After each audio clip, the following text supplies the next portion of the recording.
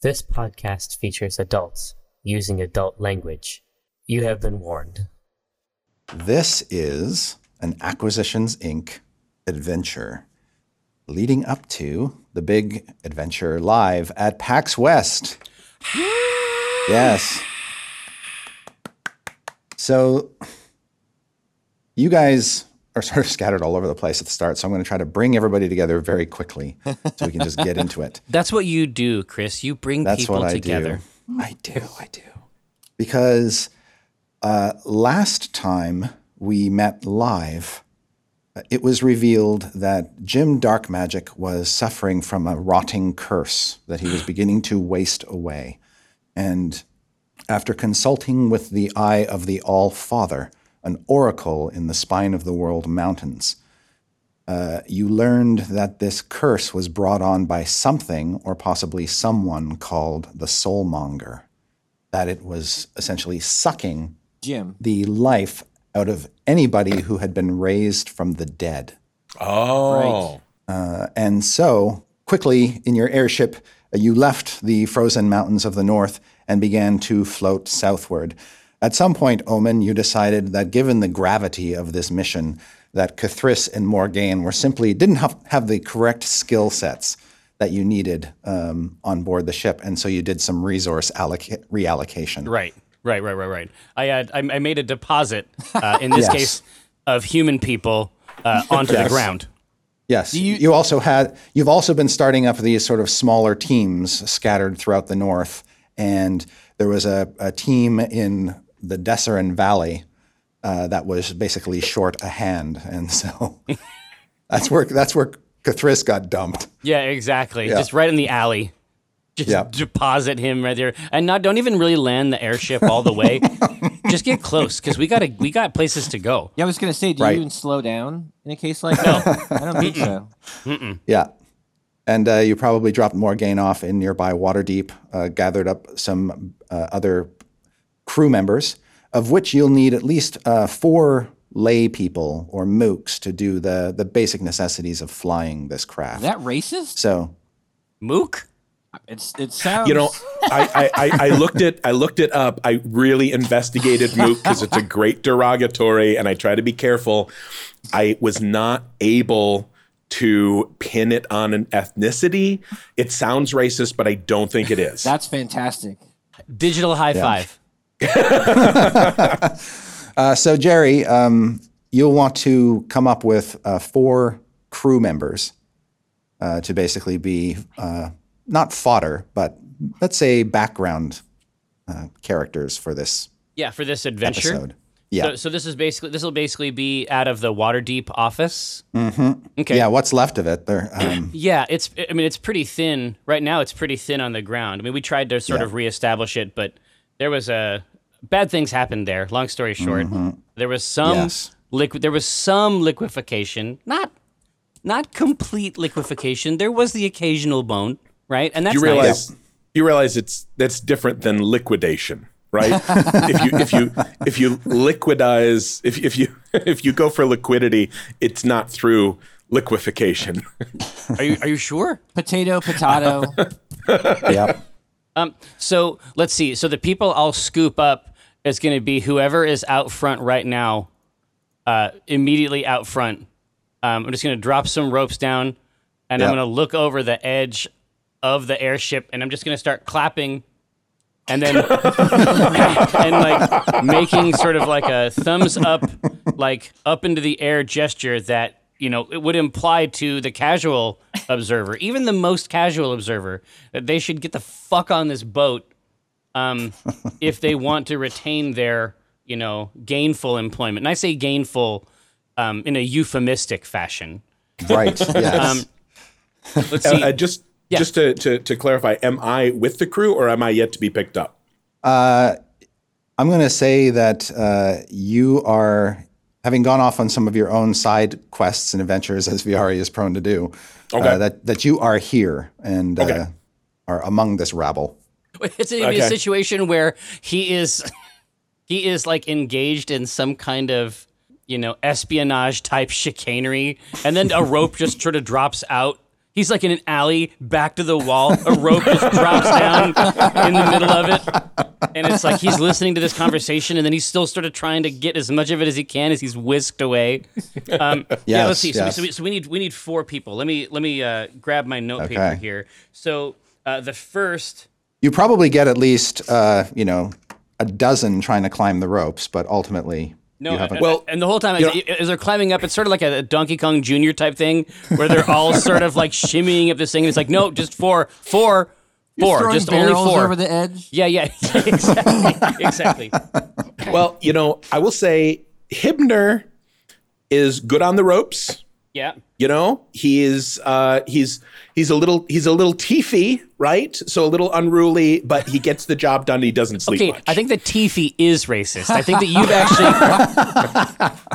you have actually brought this around. Teefy is pretty bad, yeah. Here. So far we've got Tweed Barsom, and we're gonna get Hibner, but no last name. We're just gonna say that. We're just gonna say that Hibner is it. Tweed Barsom is a gnome. Hibner is a tiefling. I think is the. Hell's adjacent. I think is the phenotype. Hibner, and then Elandria. Elandria. Let's see. Elandria Primp. Okay. Sort of acolyte, early days of wizard training. Does anybody have a suggestion for number 4? What do you got there, Strix? How about a gnome? Oh yeah, let's double up. Let's double up on gnomes. I'm with it. Yeah, they're small. Yeah, exactly. They've got tiny hands. You can stack them on top of each other, and they can wear one big coat. Yeah, exactly. No one will expect it. Here, so maybe like a forest gnome, like a really scruffy one. I like that. Oh yeah, like rough hands. Elandria is elven wizard, and then this forest gnome, Scubby. Yeah. Scubby. It wasn't originally his name, but in the break room, you're like, Scubby, bring me, and it caught on. Scubby Hornswallow. There we go. Perfect. Ooh, yeah. Scubby had a different career. There was a radical. It took me several seconds to get the joke. It's early, but I can tell already that you're going to fit in great. So when you said you needed lay people to man the ship, you were like, how long have you been sitting on that one? Wow. About 5 minutes, honestly. Lay persons. Right. Yes, lay folk. Yeah. All right. So Tweed, Hibner, Elandria, Primp, and Scrubby Hornswallow. Scubby. Oh, Scubby, not Scrubby. Yeah. Okay. Scrubby implies that he'd be really productive, and he's not. Yes. So, Viari, something that as the rope swings down and you use your daring do to get out of whatever scrape you found yourself in that moment, you too have felt the sting of this death curse. Oh, because of my demon arm? Yeah, because of your brush with annihilation.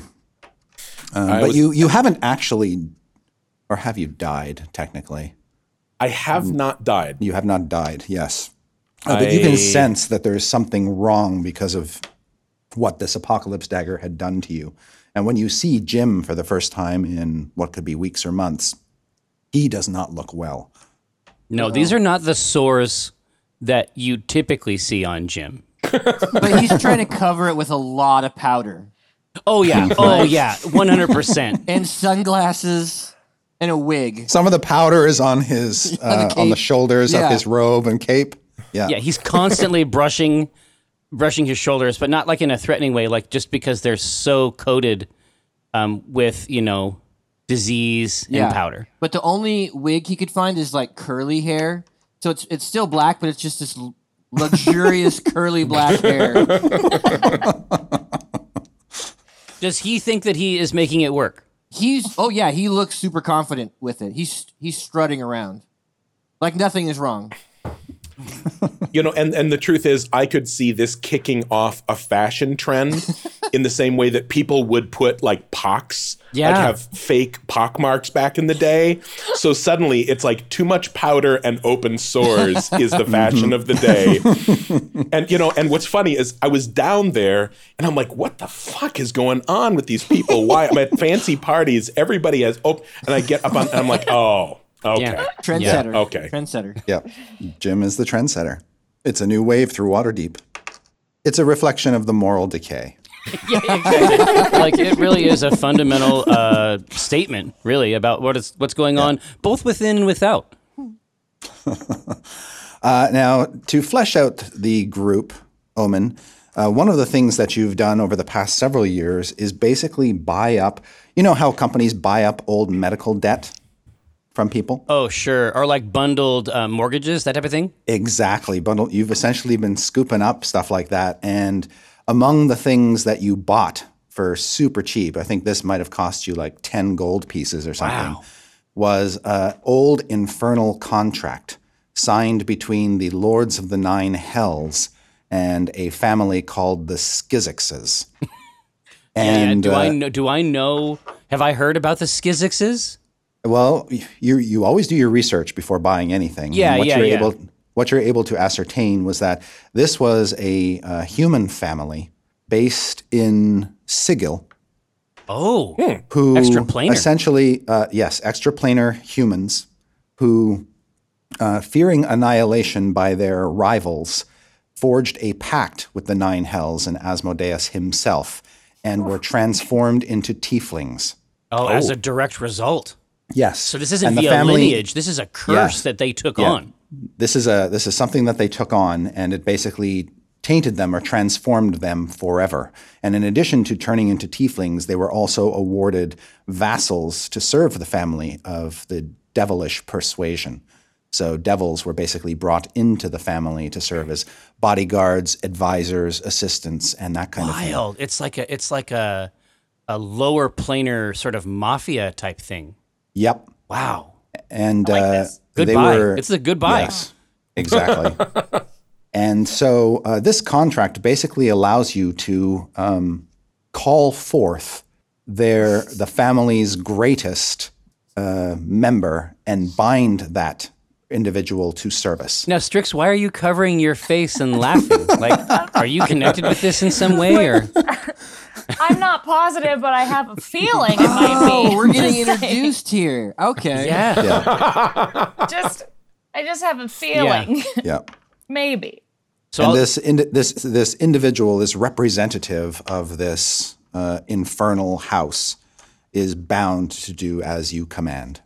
yeah, it's a little. It was obviously very inexpensive, Yes. and it's a little weird. Yeah. But yeah, basically on the aft deck, like I can summon them with this contract. Yes. Yeah, so basically, when I summon them, I mean, I want to make sure they understand that we're like up super high, and that like not jumping out or trying to escape this in some way is fine. So I should be able to do this. I'm just gonna tell Jim. I don't want Jim to be like right there, but I'd like you to maybe like hide behind a box and like look over here, Okay. just in case this goes south. I just hack up a ton of green mucus. I say, is that a yes? Is that your fix- new yes? I fix my hair and I nod. Yeah, I got that. I got this. Do you have it? I got you. Okay. So I turn back, basically, sort of like behind the helm, Yep. and right there on that aft deck, I'm gonna read the arcane symbols that will bring forth this new employee. Just out of curiosity, is this like a pentacle? Is there blood being splattered? I'm just curious what's happening on deck here. So when he starts to utter the infernal invocation, the deck, appearing on the deck in flames, is a pentagram. And it sort of burns itself into the deck boards, turning into this sort of smoldery soot pentagram. And as the smoke and soot rise up, they coalesce into a form.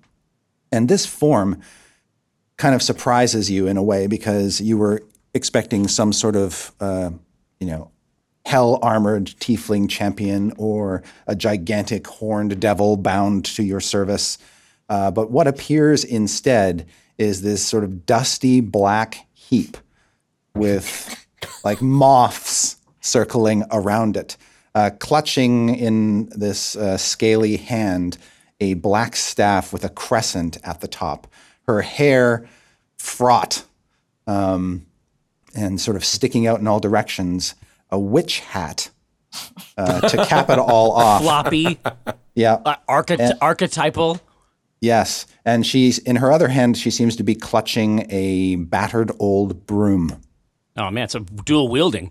Yep. Jim And just a stands smell up, rises says up hi. above the brimstone, a sort of a stale, wretched smell like spoiled food. Yeah. Oh yeah, yeah. Now, right from the old tables, right from the classic tables. Oh, I could not be more pleased. So she's just in this heap on the ground. I say, "Do I get the moths? Do the moths come with? Are the moths? Are they friends of yours? Are these like?" There's some moths and a snail too. There's one more snail in her hat, which she hasn't eaten yet, so it's just in case. Oh, this is some. Okay. She's also So, yeah. crying. Yeah, Like- she's She's also crying. I don't know how to deal with that. You know, actually, This got weird. Viari, This got weird so fast. I say, Viari, that's the new employee. Go ahead and run the orientation. And then I join Jim behind the boxes. Like, I don't know how to handle that at all.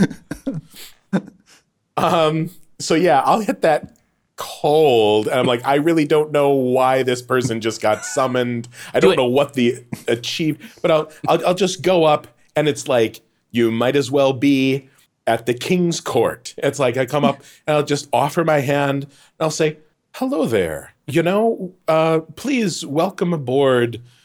What did we nickname this place? The Pentacle? Where are we? Yeah, exactly. We're just right back up on the deck, the back deck of the airship.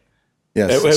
So Strix, you find yourself on the back deck of this airship, obviously very, very high in the air, the wind blowing things around, threatening to rip your witch hat off. This dashing figure with hair the color of fire walks over to you, lends you a hand, and So she's got her head like laying in the. She hasn't like looked up yet. So Yes. she's just got her head on the ground. As soon as she hears the voice that's not who she was obviously arguing with, which was probably Evelyn, she was like, "No, I don't want it." And she's like, "Ah!" And she just starts screaming, and she just backs up, like isn't gonna touch it, like no touching, just like even though you're like trying to be super noble about it, she's like, nope. as you back up, you kind of bump into something sharp and pointy that causes you to shriek and turn again, and it's the aft crossbow mechanism mounted to the deck rail. You're just gonna. So I can- You're gonna be like a pinball. You're just gonna bounce from pointy thing to pointy thing, and there's plenty of them up here. Dude, is that what Yes. you meant to summon?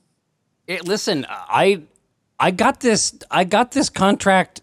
I saved a lot of money on this contract. Like, no matter what came through here, we're ahead of the game monetarily. That's what you need to think about, and it's not your fucking job anyway. You cover your own problems. Your shit's falling off. You deal with you for right now. Can Strix see that his shit's falling off? You can see an argument transpiring behind a box lower down on the deck between a couple individuals, one of whom there's obviously something wrong with his appearance, but you can't quite put your finger on it. You can see overhead a gigantic balloon with what appears to be some sort of logo on its sides, which you can't quite make out. A black logo on a big red balloon over your head. And do I feel any sort of arcane like binding? Like, do I have a feeling? Make an like, I know Arcana what check happened? for me. All right, let's see how smart I am today. Oh, I'm pretty smart. Awesome. 22. You do feel like a spell has been cast on you, but you don't know what its power is. All right. Other than it seems to be some sort of powerful binding spell. Like, you don't feel like you could leave this place if you wanted to. All right. As she feels that, she's like looking over the edge, just about to like jump on her broom. And as soon as she's like, ugh, just puts it back down. As soon as Jim sees her with the broom, I walk over. I say, "No, I like brooms too." She'll look you over and think that you're maybe a tiefling because you're so gross. And just be like, oh, hi, nice You to can meet you. I'm see. You can straight. see he seems to have some sort of form of leprosy. When you sort of stretch out your hand, you can see, his hand is sort of covered with It's not contagious. sores. It's like, what happened to you? I don't know what you're talking about. I'm in the prime of my life. USDA choice. Doesn't all right. She like wipes her hand on her. Yeah, dirty exactly. robe, like, I stand up from behind there, but from behind the box, but like in an industrious way. Like I was just like belaying something, or Inventory. Yeah, or tightening something. It's just, and I give the box a couple quick pats on the top. Yes, that seems to be in order. Hello, I'm. Excellent. I run a tight ship. I am Omen Drawn, and I am the owner of your contract. Can I do an insight check to see if he's bullshitting? Sure. To see if he's acting more important than. Yep. Oh wow, I got a 19. That's not bad. You discover two things. The man speaking to you now carries with him an air of authenticity. Okay. You also know that the fellow standing beside him, the one who seems to be infected, has, as you sort of can't really quite take your eyes off him, that what he seems to be suffering from is very reminiscent of what your friends were suffering from. Right. That they were kind of beginning to decay and rot in the same way, or not your friend, DF, Right. and actually you, before you were, cured. Right. What now? But I don't know any of that. No. So yeah, nice to meet you. First, she'll shake your hand. Yeah. It's probably still covered in like scabs from shaking Jim's hand. But Yeah, it's just like cells actively snowing down from the palm. Those are just sores from where I work out, so don't worry about it. I was lifting, and I was lifting earlier. So you say that like she kind of can't take her eyes. Is there like, I mean, is there kind of like a love connection happening here? Is this like a Tiffy like imprinting thing that do I know about their mating rituals? Jim has a powerful effect on creatures of the opposite sex. Have I seen this before? Okay. Even in his rotting, decayed state. The only he thing I'm emits some infected kind with of ray. is masculinity. Strix's only true love are the snacks that she hides in her robes. Yeah. Do I think That's, she's a wizard of some kind? Like, do I get a read for what kind of spell caster she might be? Yeah, as you make a perception check to kind of look her up and down, or insight if you prefer. I rolled a 1. I am. I know magic, she says. Yeah, I'm hypnotized by her. She's some sort of dumpster witch. Who's constantly on fire. Is that like a dumpster hedge fire wizard? witch? Kind of. It's more of like a mall goth. Yeah, exactly. Yeah. We need to establish Trash Wizard as a class. All right. Yeah. Dumpster Trash witch. witch, technically. Yeah. So farther down in the social hierarchy than hedge witch. Yeah, Yes. exactly. Yeah. But But you can tell Jim that the broom she's carrying does. You think it's like yours, magical in nature, and possibly is able to carry her through the air. Oh, okay. You don't want to leave. Trust me. There's, hang out, meet the crew. We got a good thing going on here. You're gonna like it. I don't really know why I'm here. You summoned me? Join the club. Yeah. I've by this point I have rolled up the contract and I've put it in the back. I say it's entirely possible you didn't know, so I'll tell you what I purchased, and you tell me if that tracks with your own understanding. Your family is in league with devils. Does that sound close? Am I close? Look, I've had a lot of run-ins with my family, and none of them have been good. So I am guessing that yes, the answer is yes. You need to understand at root that I was able to purchase a contract that allows me more or less absolute control over where you go for 10 gold. 10? You didn't even not even 10 gold. Did you haggle with them? Well, it could have been less. I mean, I Actually, guess. it may have been 9 and change. Yeah, when you think exactly. about it. And a couple of electrum pieces. I say I had to get my electrum out. Like that was the situation. Like I had to find some. Like that's the situation. And I say, but So if you were not aware of that, this is not how I prefer to do business. But I suspect that you would probably prefer your hell contract to the one I would give you to sign. Viari was actually just really wondering if her contract was probably better than his. So obviously we can cross that bridge when we come to it. I will only need your help for a brief time. There is an affliction that is affecting my friend here. I know that it's hard to tell that he looks great. Yeah, that he's suffering from something, but there is a staffing issue that I need to manage because anyone who has been resurrected, and people in our line of work, I'm sure you can imagine this happens from time to time. It's something of an occupational hazard. We have recently learned of a device of some kind that is causing this, and it is our aim to destroy it. So that sounds very familiar, and myself and my good friend Dieth were also afflicted by that, but we got better because our crazy leather-headed paladin decided that she was going to, I don't know, I guess put herself in a robot body. It's complicated. Okay. She saw her god. I don't know. We were thinking that it could be like an acai thing or mangosteen. Like maybe it's a supplement regimen. Been juicing.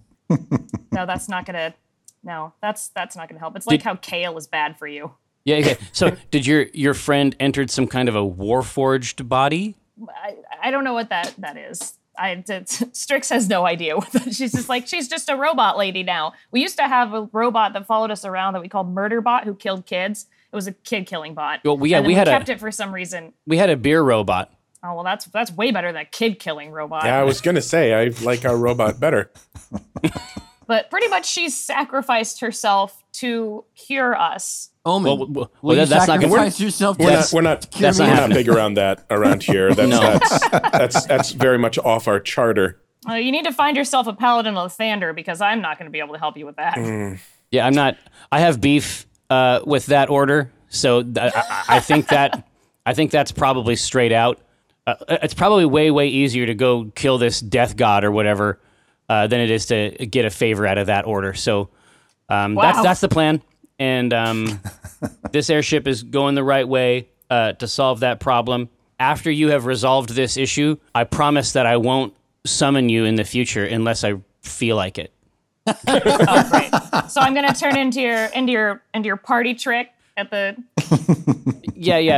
but it's an hour at most. It's like, here, I'll summon a cripplingly depressed tiefling to dance for you. Or do something to eat snails.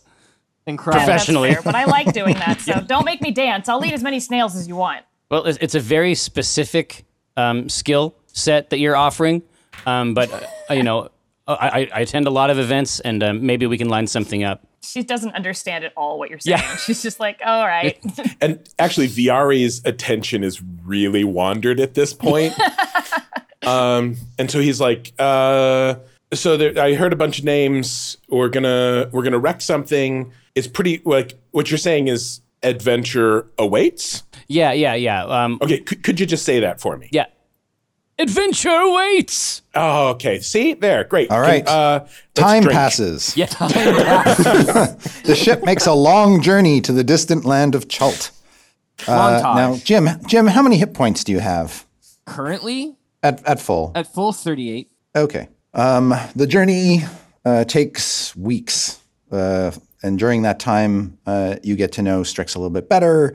You know that she's just a mess. A dumpster fire, actually. Yeah. That her party, she refers to often as the Waffle Crew, and that she thinks they're not very good at what they do. When you say a mess, is this like because context counts for a whole lot here. Is it that she's kind of skittish being summoned onto a flying ship for a quest that she didn't agree to?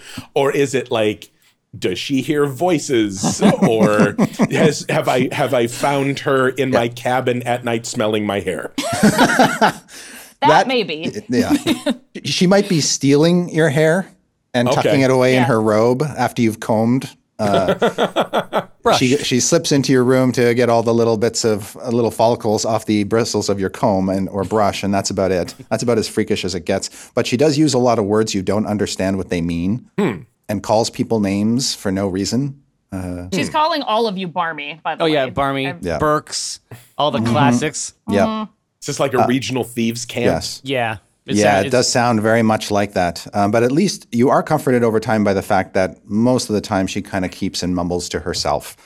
She doesn't seem to be. She doesn't abuse anybody or threaten anybody. And Huge She's plus. also trying to send a message probably to her friends by like making little like notes and just like throwing them over the ship that just say like help me. yeah, she might. When she gets a little bit brave, she might make a net for herself and kind of like try to scoop birds as they go past and tie little them. messages to the birds and then let them go. No, it's like fishing. It's like reverse fishing. Yeah, exactly. Yeah. And as she does it, she looks really like suspicious, but she's obviously doing it. But she'll just quickly just throw the bird out and just look back. Like, I think Jim, if he saw this at some point, would come and sit down and just produce a little dove for you. aw, If you need to Trix send likes messages, I got you. that's nice. And she just like ignores you and then just keeps trying to catch them. And it's just you have like a dove in each hand. It's like these are also birds. I start releasing them over the edge so that she can catch them in the net. Nice. She eats Nice. your dove and then catches her own. Bites the head No, off she'll of stick it. one in her robe, actually. She'll just put one in her robe and you don't know where it goes. Yeah, but Yeah. everywhere she walks around in the ship, it's just Too real. Too real. there's no sound. As your journey to Chult reaches its end, and you can see this vast, beautiful continent appear on the horizon, with big, tall mountains and lush jungles and belching volcanoes sending ash high up into the sky. Jim, you have continued to wither away over this time to the point that you have your maximum hit points have dropped by 10. What? He didn't have a lot of hit points to He's begin already with. at 38. Yeah, now your maximum hit points are 28. Thank So you for I'll doing that talk- math for me. I'll talk to Jim a little bit as we're coming in. I'm like, okay, so what I've gathered is, I'm not saying I brought you back from the dead, but I did that once, remember, bring you back from the dead. And that's what the problem is. But when I brought you back, like, you were fine. I'm fine now. I don't know what you're talking about. So here's just a thought, right? You can see he 'Cause forgot you're- to put his lipstick on this morning, so there are all these cracks and splits in his mouth. You can see that the tears have just like ruined my powder. So here's my thought is that, if we killed you again, I could bring you back and maybe you'd be fine for a while again. Or maybe you would be double sick. It seems, I just don't know. This is a little bit beyond me, but I thought I would bounce that off you because you're the magicer. That doesn't sound like a great idea. I mean, I'm not, Okay. because I feel good now. You okay? I feel solid. I just did an Okay. Iron Man, an Iron Wizard. Okay. Strix will like look over from the side of the ship as she's listening, and there's like feathers sticking out of her mouth. And she's just like, that's not gonna work. And she like takes the feathers out. If nothing else, then we very easily the conversation transitions to like good techniques for the application of foundation. It's like if you're an autumn, and that means that you should first you lay down the base, and then there's some color, and then some powder over the top, and it's like, hey, and I've got some stuff here, right? Here's the brushes you use. I'm actually really appreciative of that. Yeah, actually, Jim, after Viari gives you your first makeover and you're looking at yourself in the mirror, you can't remember the last time you looked so grand. I'm glowing now. He was absolutely right. Yeah. You are definitely an autumn. Yeah, something black dribbles out of my mouth, and I sort of wipe it away and smile. Yeah. I'm pretty.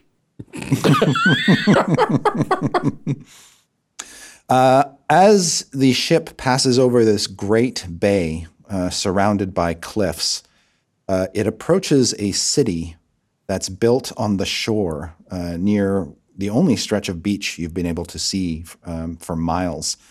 This city is absolutely magnificent. It sort of rises and falls with the topography. It has some large gold-domed buildings on its highest hills with bridges connecting them over the lower parts of the city. Wow. Which are still quite handsome, beautiful, and well decorated. The entire city is enclosed by walls, except for the face toward the bay. But even that has walls partially enclosing it and a great chain gate covering the harbor to protect, you assume, against pirates and that kind of thing. There are creatures you've never seen before, but except in books.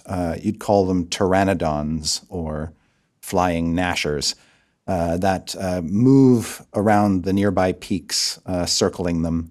But the city itself is very, very busy and bustling, and there are lots of ships in the harbor, many of them with very colorful sails bearing and flags from nations you've probably never visited or seen or heard of before. So do these flying gnashers, are they interested at all in the airship? None of them have shown any indication of getting anywhere near the ship. I'm so glad to hear that. Yep. And I'd like everybody to make a perception check. Mm-hmm. Can do. Oh, I rolled a 20. Wow. Hey. I'm rolling so much better because I'm not on our normal stream. Exactly. So I have a legendary propensity for low rolls. So I've got a 26. Oh. Hey. I don't perceive anything. Well, there's a mirror nearby, so I'm an adjusted 20. Okay. Yeah, Jim is still just combing his hair. Everyone but Jim notices as you're passing over or going through the bay, there you see down below in the waters of the bay a large tortoise or turtle. It's so large as to be almost the size of an island, and it's moving just below the surface of the water, and it's so big that you can see it from this height. It seems to just have made the bay its home, but you've never seen a sea creature so humongous. The other thing you notice is that flying up out of the city toward the airship is a golden figure.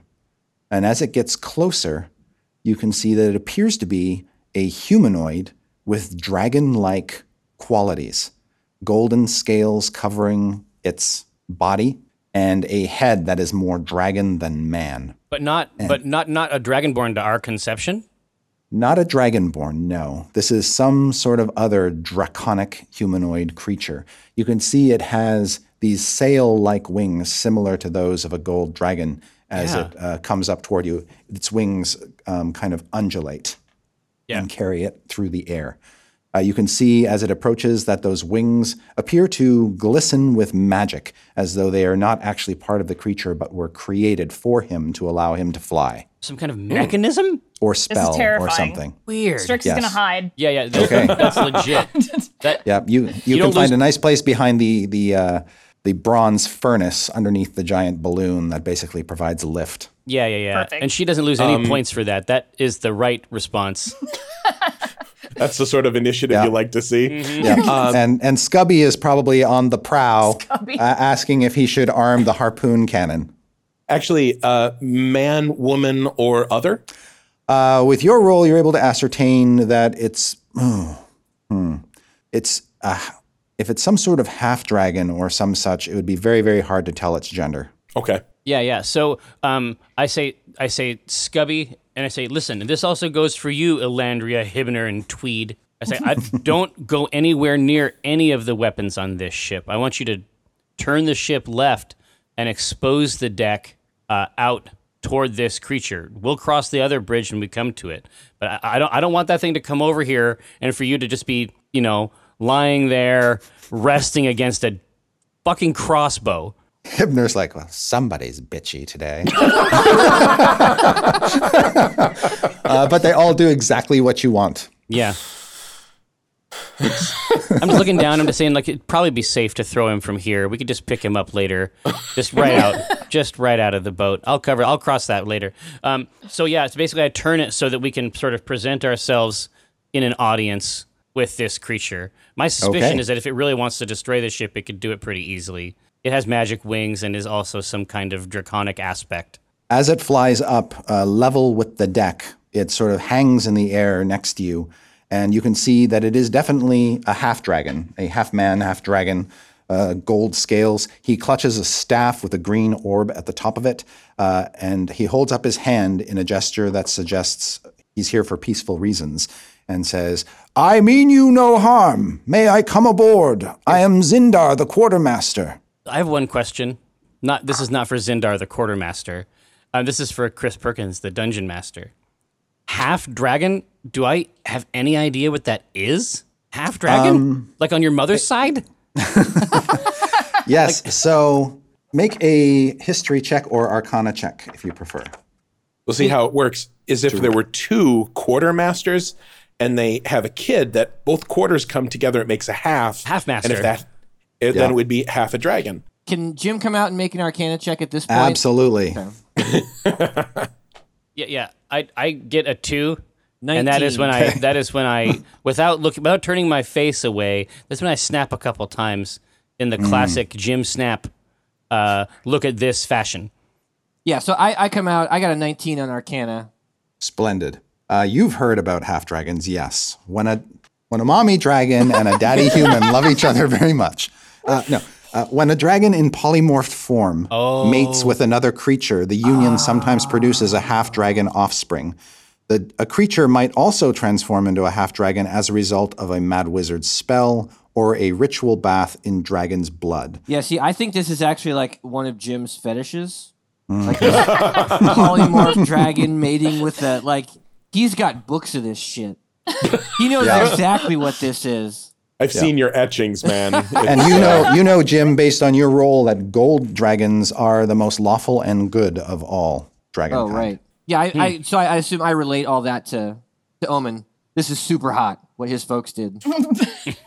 The whole situation. The whole situation has really got me worked up. But the fact that it's a gold dragon and lawful good, that means they probably did it missionary, which is a little bit of a letdown for you. Tamps it down. That's even better. It's like, oh, it's forbidden.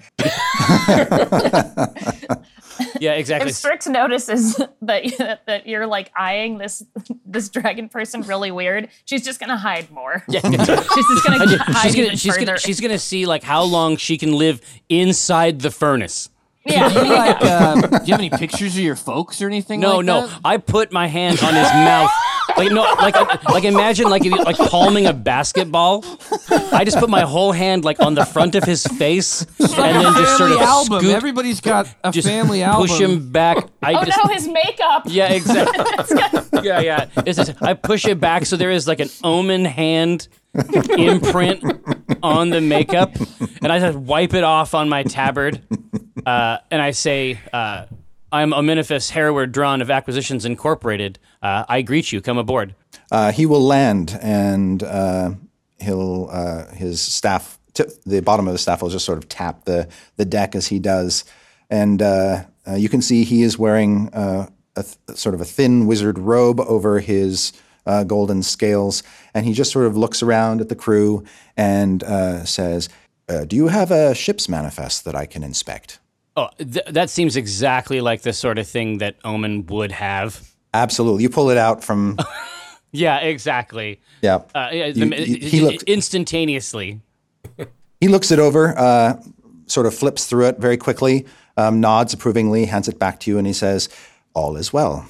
Welcome to Port Nyanzaru." It pleases us to be here. Are all visitors greeted such? Oh, yes. Visitors of every kind are welcome here. Traders in particular. Stay as long as you wish. If there's anything I can do to direct you, please don't hesitate to ask. Yeah, we're just trying to find the soulmonger. So I don't know. Yeah. I'm like, Viari is like... Strix just like peeks up and is like... Yeah. And it's like, just trying to... We need to find it. Like, we got to find the soulmonger right now. It's out there monging souls. And we got to make sure that it just stops monging them, basically. Like, I feel like that's a slur. Yeah, exactly. And it's just like, don't... I just want to talk to this soulmonger and be like, don't mong anymore. Like, you're done. You know what I mean? Yeah. He says, "I am not aware of this, soulmonger." Do I think that that's true? You can make an insight check. Yeah. 20. Wow. You believe he's truthful. Okay. And he says... Because this seems like a powerful motherfucker, did the information we get out of that giant oracle, like, are we like way ahead of the game? Like, that's what Omen is thinking right now. It's like, do we know something other people don't know about You this? think that might be possible? Yes. Yeah. Because in my mind, I'm sort of flipping through all the information that we learned from the Oracle. And I ask him, I say, have any in your town, there is a disease, not a disease one can catch, but a disease of the soul. Are there those in your town who suffer from it also? Yes, I have heard of others affected by this curse. Yeah. Have you come upon, I mean, here in the lush jungles of Chult, perhaps mangosteen or acai berries, antioxidants? Like, are there any scrubs made from local materials that can provide relief to these doomed souls? He says, the jungles of Chult have become so dangerous in recent years that no one in Port Nyanzaru leaves, with the exception of a handful of adventurers and guides who know certain ways through. Where can you direct me to someone in town that might be able to help us get our bearings in the jungle near to Port Nyanzaru? Well, if you're going to pursue this matter, I would suggest you talk to, first, Wakanga Otamu. He is one of the 7 merchant princes of the city, and he is our greatest expert in magic and lore. He, more than anyone, I suspect, might know something about this curse that affects so many people. Do you take a number, or how do you meet? Merchant Prince seems like a very high station. Where I'm from, you Yes. don't meet princes. He points over the deck at one of the highest buildings on one of the hills with a great sort of golden dome, and he says, that building there is called Golden Throne. That's where the 7 merchant princes convene and grant audiences. Your best chance of meeting him there. You have the best chance of meeting him there, unless you know someone who knows him well, in which case you could get a personal audience. But I would suggest you try Golden Throne first. If you're looking for a guide, the merchant prince who has the monopoly on guides is Jobal. And he kind of says that name with a bit of distaste. Yeah. Okay, that's good to know. That's good to know. You can also gain an audience with him at Golden Throne. Is the distaste? Can I detect if the distaste is with the name or with the monopoly? You think it's, based on your earlier insight check, that it is based on Zindar's personal... You believe Zindar and this Jobal don't see eye to eye. Beef. Yeah. Yeah. Understood. Well, yeah, my feeling is that, I mean, is there a clearing on this hill nearby to this place?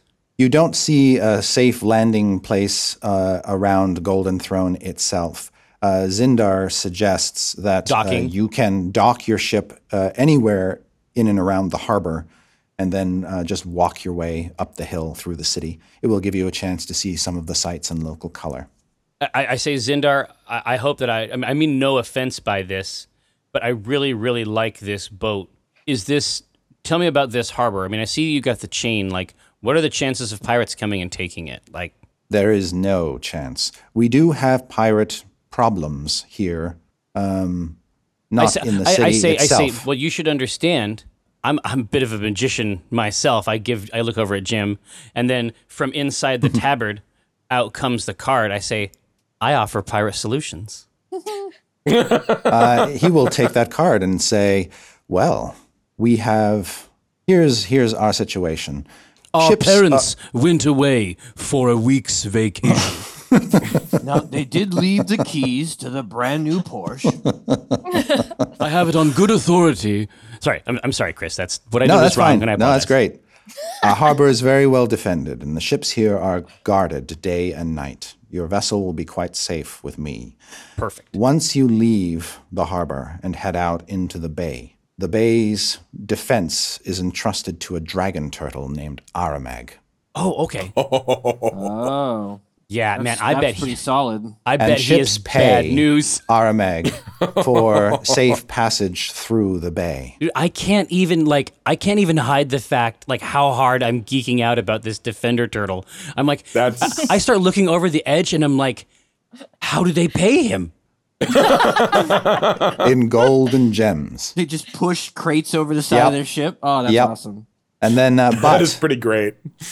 beyond the bay, out into the sea, pirates roam, and we have long struggled to find out where they're hiding. We know it's somewhere on Chult, but we have never found their secret Their base. cove. There are 3 pirate captains who work in tandem. We'll get back to that. My friend has this disease. Of course. That we discussed before. Yes, this is certainly a more pressing matter. Yeah. Once we manage that, we'll come back and solve your pirate problem too. It would be no problem for us. Excellent. Well, if there's anything more I can do for you, don't hesitate to ask. Oh no, I've taken up quite enough of your time, Zindar. It has been our great pleasure to make your acquaintance. I wish you well on your journeys, wherever they take you. And you as well. And he flies off. Yep. I just kind of watch him and I say, good guy. Good guy. I'll wander over to Omen, as the ship kind of banks down towards the dock. Yeah. And I'd be like, okay, so if we're way out in front of this, right? Yeah. People probably know that some things are going wrong with some people. But here's the thing, not many people can afford the juice to come back from the dead. Yeah. These people will be powerful, and they will be, not to put too fine a point on it, I mean, they will have money, right? Yeah. So if we're going to do this anyway, and we're about to go talk to a bunch of these high-uppy folks, how about, you see where I'm going with this, right? You have problems because people how would you like for us to provide the solution to either you or the people that are important people who have money? You want them to not die. You see where I'm going? Yes. Get them Okay. to fund this whole thing. Yeah. Oh yeah. No, we're quite on the same page. You have arrived at where I was an hour ago. Okay. Just wanted to make sure. Welcome back. Welcome back, Gary. I kind of zoned out. There were, like I said, there were a lot of names, and I was super hungover when the rope came down. I can't even imagine. Yeah. It seemed like some rough characters down there. Yep. So I'm sure Strix has never heard planning such as this. She's never heard any sort of like organized planning, and she's just watching over the little furnace, just like, wow, they're so smart. What an She doesn't operation. even know. She's like, do we even have money? Literally, that was a question she asked once. She was like, do we have money? So she's impressed. Yeah. All right. So Strix. So I'm going to go back behind the stove and say, Strix, I'm going to paint a picture for you, and it's a picture we're going to paint collaboratively. It's a thought picture. Now, let's say that someone came and tried to kill us.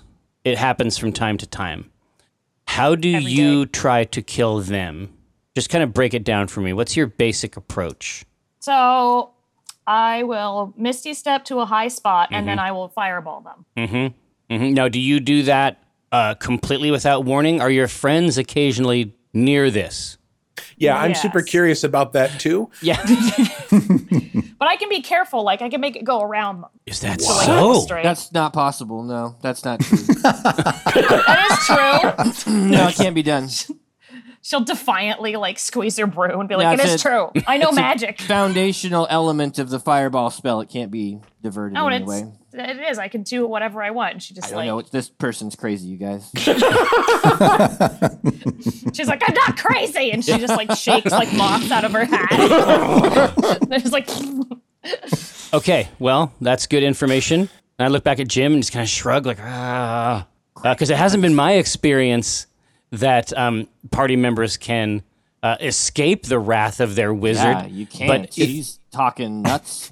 If anything, doesn't I make no, always- you sense. can. I think he's lying.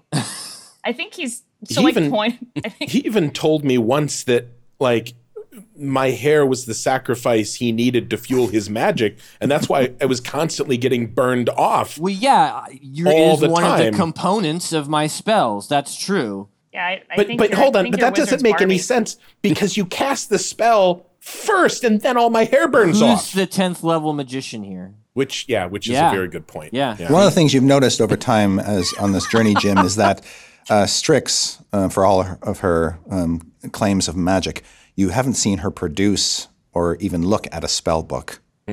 Oh, okay. Can I make another attempt at this point to size her up magically? She will take a piece of chalk and just randomly draw symbols that mean nothing around the ship, though. No. And it's like after she does this and then loses interest and then goes to another one, I'm pointing at Hibner and then I'm pointing at the symbol and then I'm making the internationally recognized sign for wash this shit off. I have no idea what that stuff is. 17 I is have a very good. 17 on Arcana, and I just am like, can you even cast spells? Because you don't know what you're talking about. You think that she might, in fact, be a sort of weird kind of wizard called a sorcerer. Someone whose magic isn't learned, but that sort of comes from within or through some bizarre birthright. She's a pervert, guys. She's like, what? No, I've seen this before. It's gross. I boggle.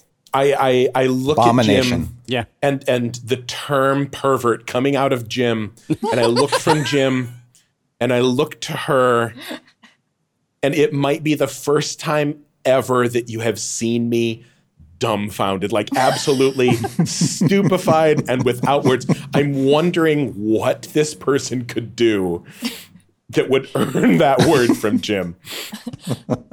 Strix is very confused. She's just like, no one calls me mean words like that. Yeah. But it's basically like it's a creative magic user, Right. right? I mean, at the end of the day, we're talking about someone who can cast spells, but they do it in a intuitive, instinctual way. Right, yeah. I mean, Jim has gone through all the proper schooling. He's got the books and the spells. No, he didn't go to wizard school to be called Mister. You know what I mean? Yeah, I went to 4 years of wizarding school. I went through 9 years. 4 years of wizarding school. Okay, fire aside, let's say, just for example, like Hibner here fell off the boat, and I push him. I say, could you do something about that? Did you actually push off? Can I Misty Step and grab him and Misty Step back on? If you would be too far away to Misty Step back on. Oh, no! And Well, I have my broom, so it's okay. I'll Misty Step and grab him and then broom back. All right, so she disappears off the deck, appears 30 feet underneath the ship. I want you to make a strength athletics check, Strix, to grab Right. hold of Why do Hibner. I always do this? I always do this to myself. You commit to heroic action. Listen, that's what I do. want to see in an employee. Jim is just watching. Oh, great. I got a 9. All right, you grab him, you rip off his sleeve, and are left holding his sleeve as he continues to fall down past you. And I look at Jim. I'm like, could you? I can't cast Featherfall on him. Why not? I said I can. I can cast Featherfall. Oh, okay, I yeah. can't bring him I got back, it. but I can make it so he doesn't polymorph die. him. There you I go. polymorph him into a bat. Okay. I'm not realizing what you're doing. He will attempt to resist the spell and rolls a natural 20. These people just want to die. So he continues to fall. Like, This is an old drill for me and Jim. I know that Jim's got him before he's going to splatter with Featherfall. yeah, but Strix doesn't Jim know just that. shakes Strix his is like head. freaking out. I do it. I look at Jim. I'm like, and I point. And if he doesn't do anything, I frown. And then I point really emphatically. Hibner hits the water. Strix is reminded of the time that she cast Hold Person on Irina. And disappears into the harbor. Yeah. Okay. How hard did he hit? Like, Can tieflings swim? I think their bones are weird. You look over the edge, and just based on everything you know about tieflings, no. Okay, then actually, I will dive in. So you're actually, and how high up are we? You're about 150 feet above the water. Yeah, that's a good dive. I'll do that. Strix will go down with their broom too and just like frantically look around like, oh no, they're dead. Oh no, I did this. This is my fault. Yeah. So All right. Omen is just like, okay, all right. So whenever they do something I haven't explicitly commanded them to do, it goes like this. And so I'm just going down. Tweed is like, Jesus fucking Christ. Yeah. You and me both, kid. And so I'm basically like, we're moving this thing directly down into a berth. All right. And ropes are being prepared. Omen's going through and like testing the tension on each of these crossbows. Like he's basically doing like a post-flight check. Got it. All right. Yep. Elandria will help you with that. Mm-hmm. I'd like Viari and Strix just to make a perception check to see if you can find poor Hibner. Oh, Hibner. Yeah, 26. Yeah. I got a 20. All right. Yes, you're both able to spot him. So Strix, as you sort of circle over the water, Viari comes up with Hibner under one arm. They both sort of surface. It looks like Hibner's still breathing. Oh, good. Can I now polymorph him into a bat? Yes.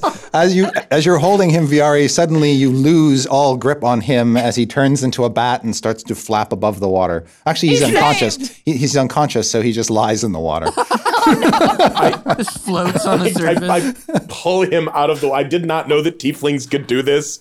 Suddenly, You know what though? But you're also not surprised. You're like, well, fucking. I guess that's. yeah. Yes, I've never. I'll remember this for the future. Yes, I won't get tieflings And, wet. I guess. you come up onto the dock, Viari, and then you give the little bat CPR. I do. Like one like two little fingers, like. Yep.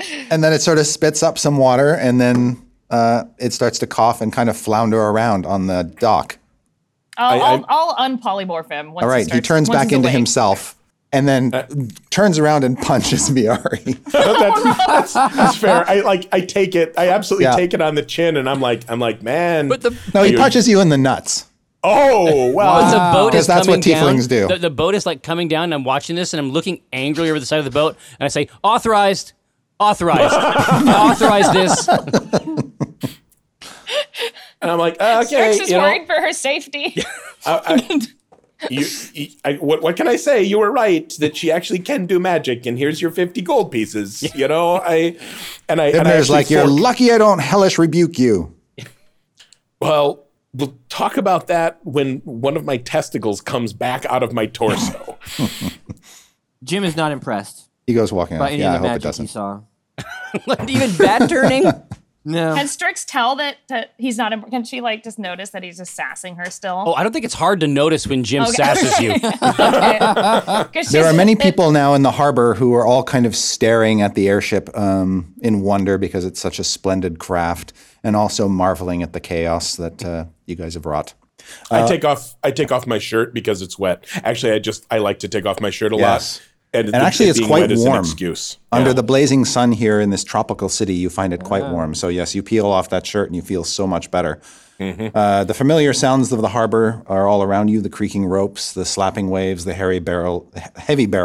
Hairy barrels? Harry Barrels is the dockmaster. Harry Barrels, the dockmaster. The island realm of Chult is very strange. Enjoy their hairy barrels. Yes. You hear shouting and cursing in unfamiliar languages, filled with the sort of sing-songy words from some of the dock workers as they engage with their tasks and sing and generally try to keep their spirits up. You smell many unfamiliar spice aromas and the aromas of tropical fruit, as well as fish, tar, the smell of canvas and sail. Beyond that, the city is an explosion of color. Buildings are painted in bright shades of blue, green, orange, and salmon pink, their walls adorned with murals portraying giant reptiles and mythical heroes. Every building sports baskets and clay urns of colorful flowers or is draped in leafy, flowering vines, and minstrels in bright clothing adorned with feathers and shells perform on the street corners. You can see pennants and sun awnings fluttering atop the city walls, and crowds of children dressed in feathered hats and capes racing around, chasing each other, squealing in delighted terror as a street performer, costumed as a big-toothed lizard, stomps and roars behind them. Listen, do I think that this is just Tuesday, or do I think that have we landed This seems like to be during a perfectly normal day. the Tooth Festival? Yeah, Okay. no, this is just normal business. Yeah, the delight voice is is the delight is insane. absolute. Like Omen is not like a professionally delighted individual, Yeah. but I like this place like just from the jump. Like Yep. that is exactly what I like. And I want to find where these fruits are being sold. And I want to Okay, buy one yes. of each.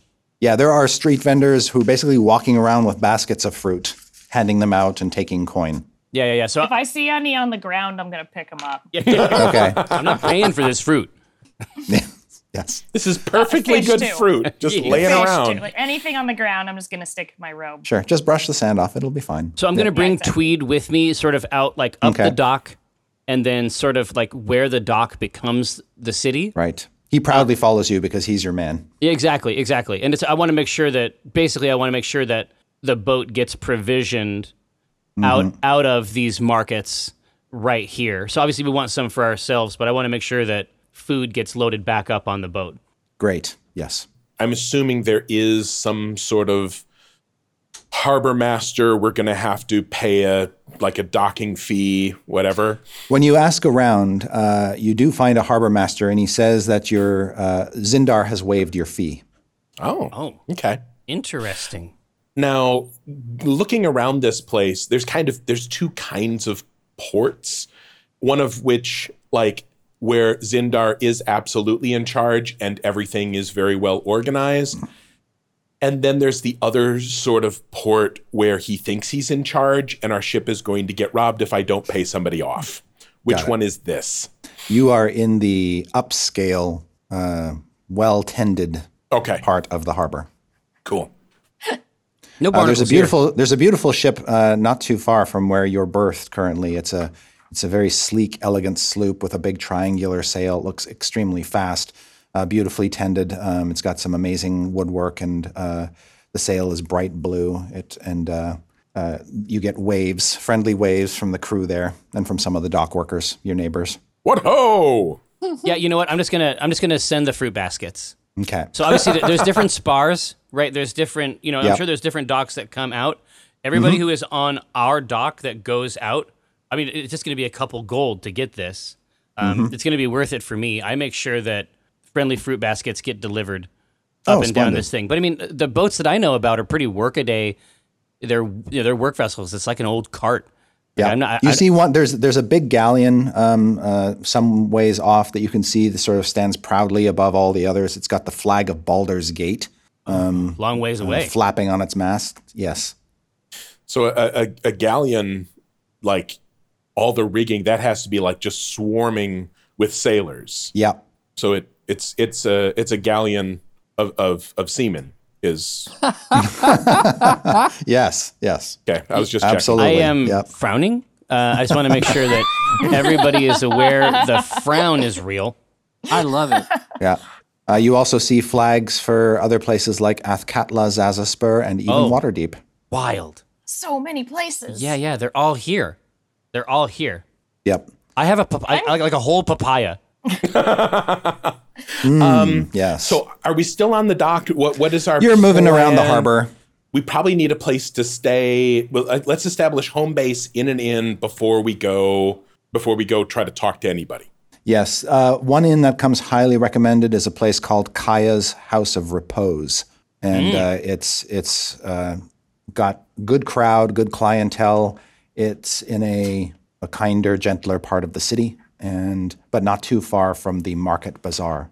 Are they gonna like let Strix into these places? Because like I just feel like it's So too most dirty.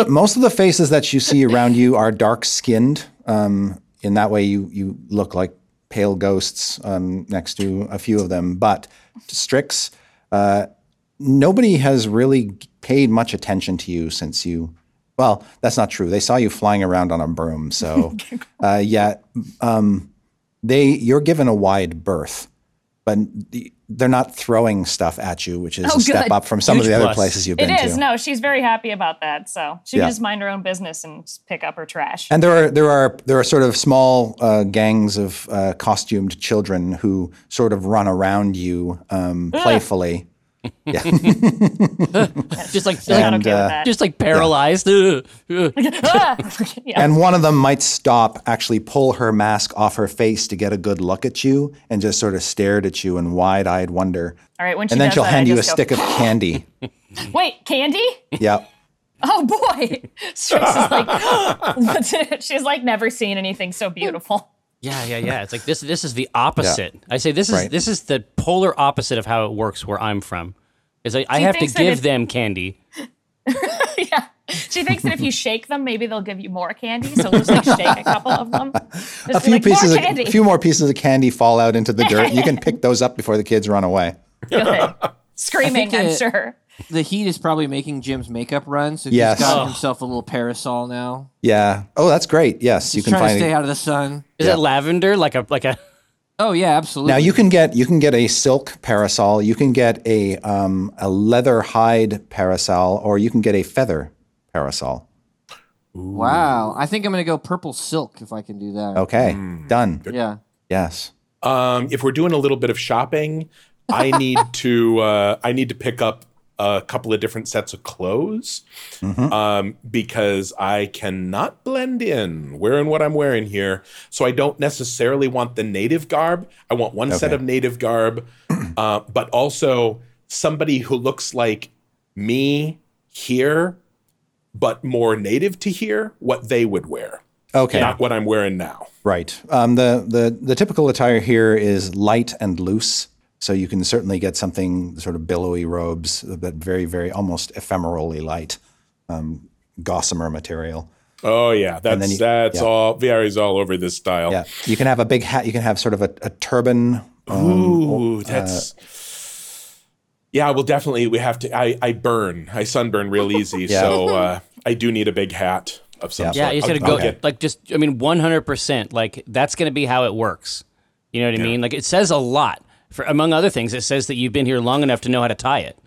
Oh fuck! No, we're going full bore, fancy ass Errol Flynn, like the pirate shirt, except it's like pastel silk, and I've got my fucking rapier. That's when I come out of the inn, having completed my Sailor Moon fucking transformation sequence. Nice. But it billows. I mean, like the sails in the harbor. Like it. This is a swashbuckling shirt that has that nautical spirit that longs to be a sail itself.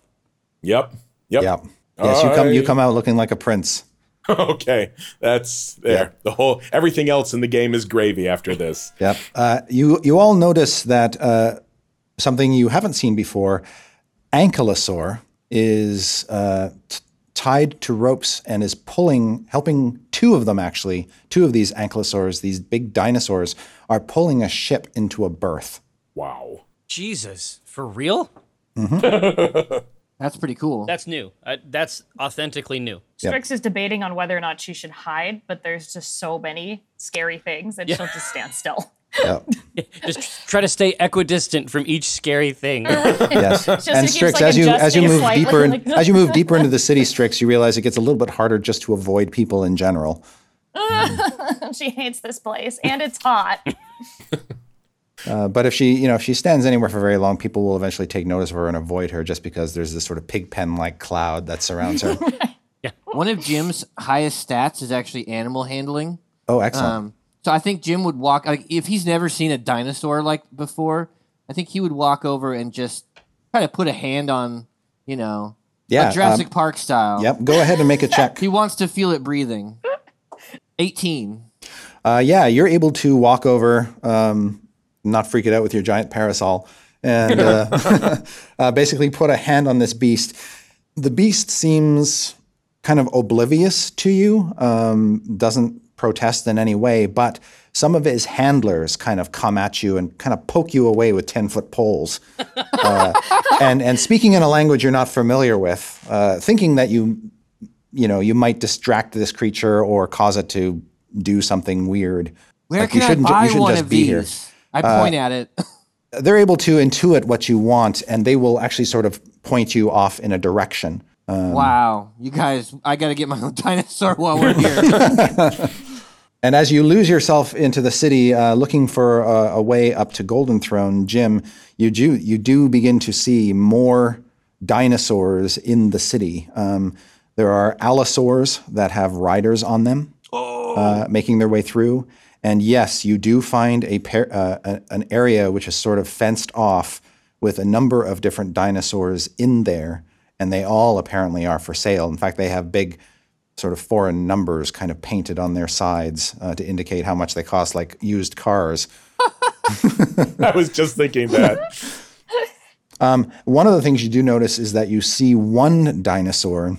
It is a Dimetrodon with a sail on its back, and it seems to be painted with racing stripes. A racing dinosaur? Yeah. Yes. Omen, what is our dinosaur budget for this trip? So when I see the stripes, I assume that means gambling. Like it is an instantaneous connection between dinosaurs that are painted with stripes to race on purpose and people who exchange coins guessing and trying to select the finest dinosaur. And Omen, you quickly realize, you get into conversations with some of the locals and realize that a great many people in this city speak common with a heavy dialect, but they do speak it because it's such a trade. Well, yeah, there's Baldur's, there's Waterdeep, Baldur's and Baldur's Gate, Gate ships exactly. right out in the harbor. And they tell you that the biggest pastime in Port Nyanzaru is dinosaur racing. And you can either get in with a team as a jockey, or you can wager on the races. Wow. At this point, I'm thinking of things like, I don't know how much longer Jim has left. And so I'm sort of thinking like, you know what? Something would be special for him. Make a wish, memory. Jim. Yeah, exactly. Memories. Exactly. I say, Jim, buddy, Yeah, do you want to ride one of those? I do. I really do. Do you want to race one of those? Yes, You want to race around real fast? I do. Oh my god. And I cough up something black, and I try to push it back into my mouth because I think it might be something I need. Because you don't know 100%. This is an important part. Oh. Here, so yeah, we know about the House of Rest. Is that what you said? Yeah. The Kaya's House of Repose. Yeah, indeed. Oh, repose. Excuse me. We're gonna get a room we'll get a room that is sufficient, but not crazy pants. Okay. And then we are gonna make this happen for him. Okay. You know that the next dinosaur race is scheduled for tomorrow morning. The course is pretty much all around the city. There are two there's like a figure 8 through the city that you can take, that these racers can participate in. Based on looking at the markets and stuff, that there are several different kinds of dinosaurs that can be bought. There are young Allosauruses, there's Deinonychuses, Dimetrodons, Hadrosauruses, Triceratops, young ones. Triceratops? That was always my favorite. That was my favorite Me too. too. Yeah. Me too. But you know what it was? You know what made it my favorite? Is that they almost always drew the Tyrannosaurus, or they always almost do the Triceratops like goring a Tyrannosaurus Rex. And I was like, me. Like, that's who I am. The little guy. I am the little guy that gores the larger guy. Right? The Triceratops was always the plucky underdog against the T-Rex. Exactly. Yep. So we can maintain that ahead. So Chris Perkins, Dungeon Master. Yes. Are you suggesting that a dinosaur can be purchased, or the use of a dinosaur can be purchased, or we can slot Jim Dark Magic into a team? Or what are the thresholds we're talking about here for delivering if you didn't want to buy your own dinosaur, you could try to get in with a team and have Jim race for them. They're always looking for new jockeys. Now, only one person rides each dinosaur, or is there a couple people on each dinosaur? Typically, each dinosaur has a single rider. Okay. I go up to Jerry and to Omen. Yeah. And I'm like, and I can see he's sort of machinating. And I'm going to guess that for some of these, maybe the bigger dinosaurs, they can benefit from more than one jockey, for controlment of this animal. And I say to Omen, I'm like, I know we're going to do this, and I could not approve more. I think we could all be on this. I mean, it'll be Jim's special day, right? Yeah. But if we're all on this dinosaur, we will all, like, because we have not, as proven by my test. Did you see me testing the new employee? Oh, yeah. We are not working as a team yet. And I think this might be a nice test run, literally a run in which we learn to work together like the well-oiled machine I know that you expect. Yeah, I think that is going to add 300 pounds of additional weight. I don't hate it. I don't hate it. I don't hate it. Is Strix there? Oh yeah, absolutely. Yeah, absolutely. Okay. I say, Strix, we're gonna ride dinosaurs. Is that okay? And she's like, you feel sort of compelled to participate when he asks that, by the way. Oh no! She's like, it says it, but like through gritted teeth, like, yeah. But she also suggests that she can ride her broom next to the dinosaur and like throw water bottles or something at you guys. Gotta stay hydrated. Yeah, like the pit crew, the support.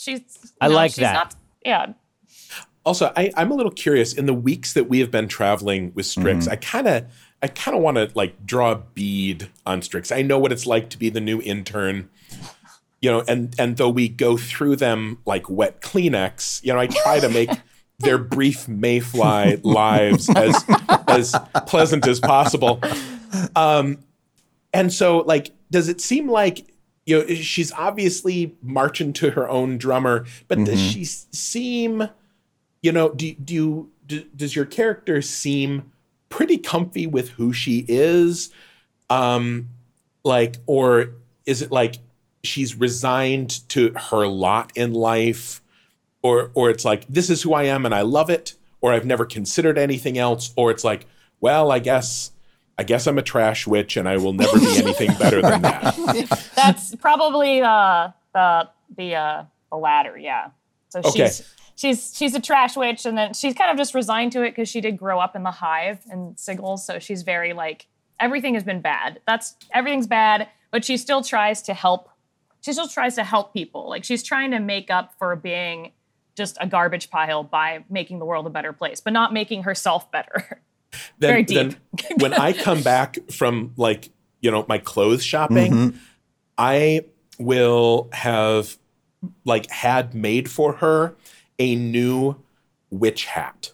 Oh! Like, a new witch hat, except this one, it'll still be like made to spec, still the same level of rumplediness, still black and brimmy, but a lighter fabric because all the heat would get trapped. She's obviously sweating, right?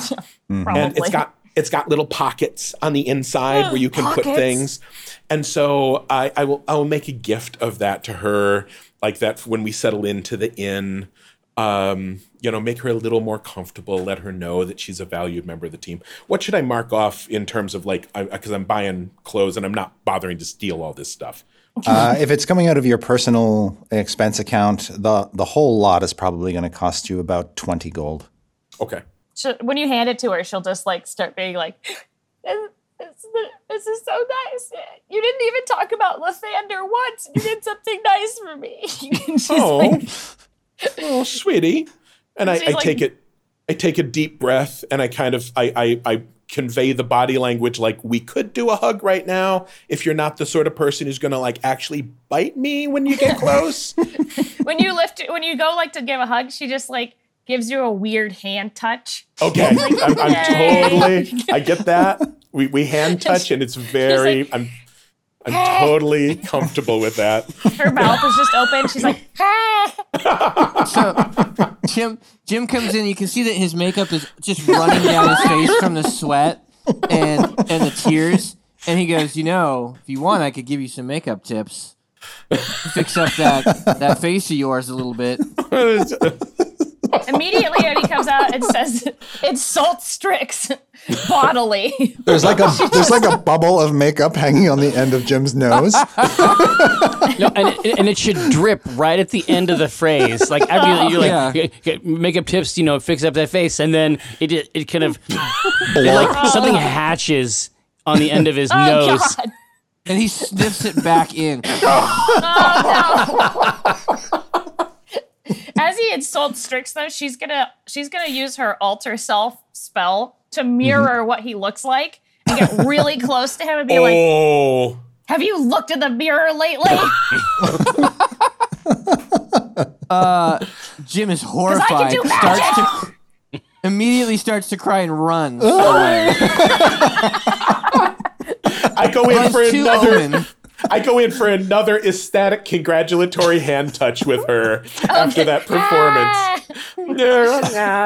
Happy I hand run touch, to Omen and I say, "We got to get rid of this trash witch." She's like, "Excuse me, I'm a dumpster witch," and then turns herself back into herself. All right, Yeah, so so- it's like this. It's like children. I don't say it with my mouth, but it's just like fucking children. Stop it. So I think that Jim would like. Is there any team racing that happens So- out there, or is it all singletons? There are various teams, and some of them are always looking for jockeys. The one advantage to working for a team is that you'll be probably racing a dinosaur that has a reputation, and so you might get better odds. Whereas if you just sort of show up with your own dinosaur, Yeah, exactly.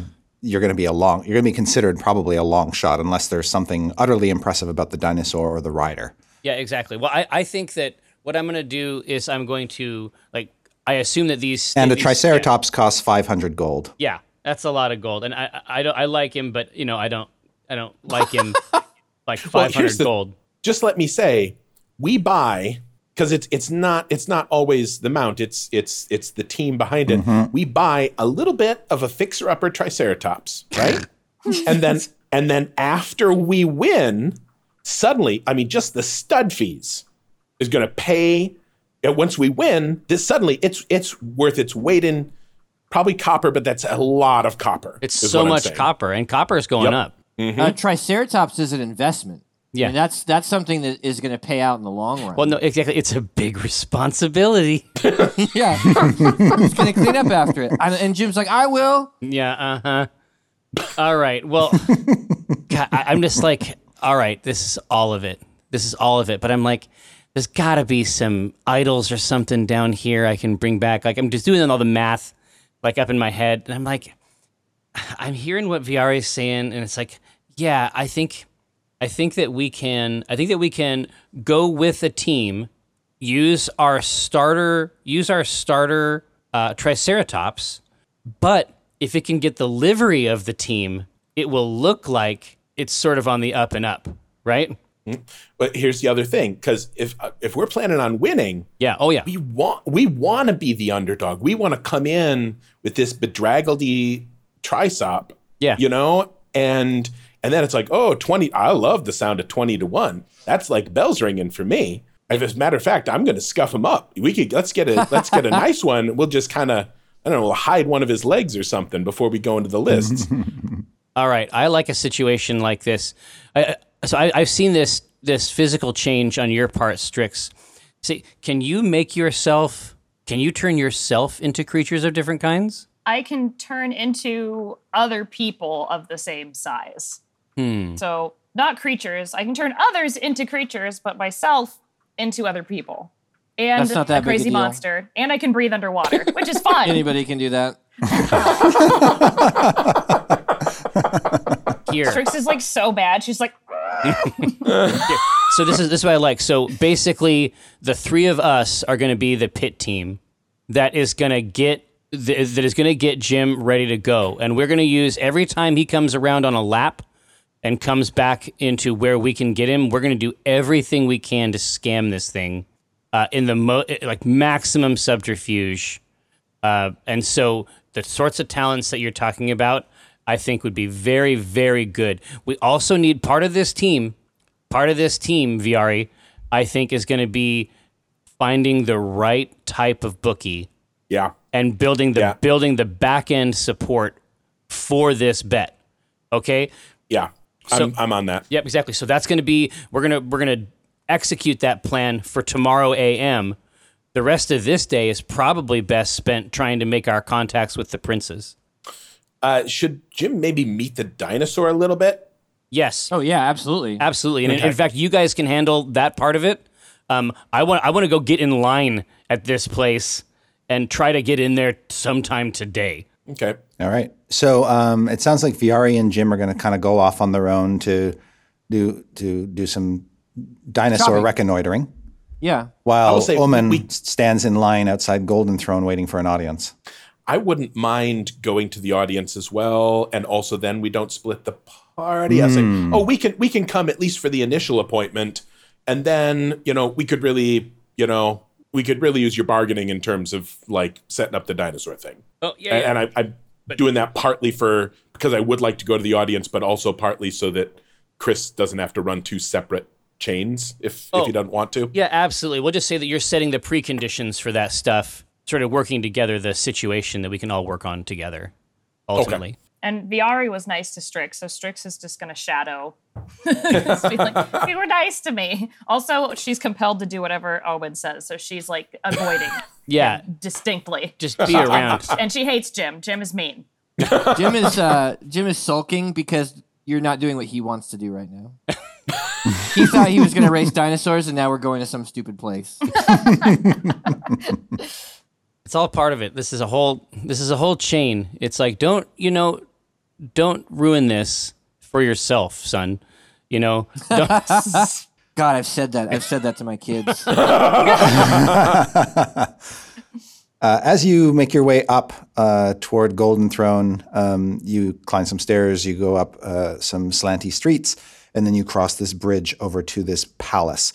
It looks like a palace from another era.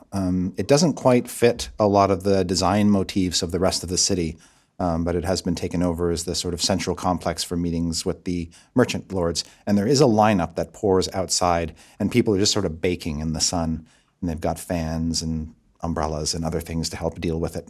And there are vendors going up and down the line, basically giving people food and water and such. yeah, over in my region, I'm just going to maintain thaumaturgy just to get a nice breeze going Oh, great. over Yeah. here for the line. It shouldn't require too much of my concentration. At some point, Omen, a figure comes up to you and just asks you what your business is and who you want to see. See, but we have two princes ultimately that we need to talk to. I feel like the first one, Wakanga, is the one that we want to speak to first. Okay.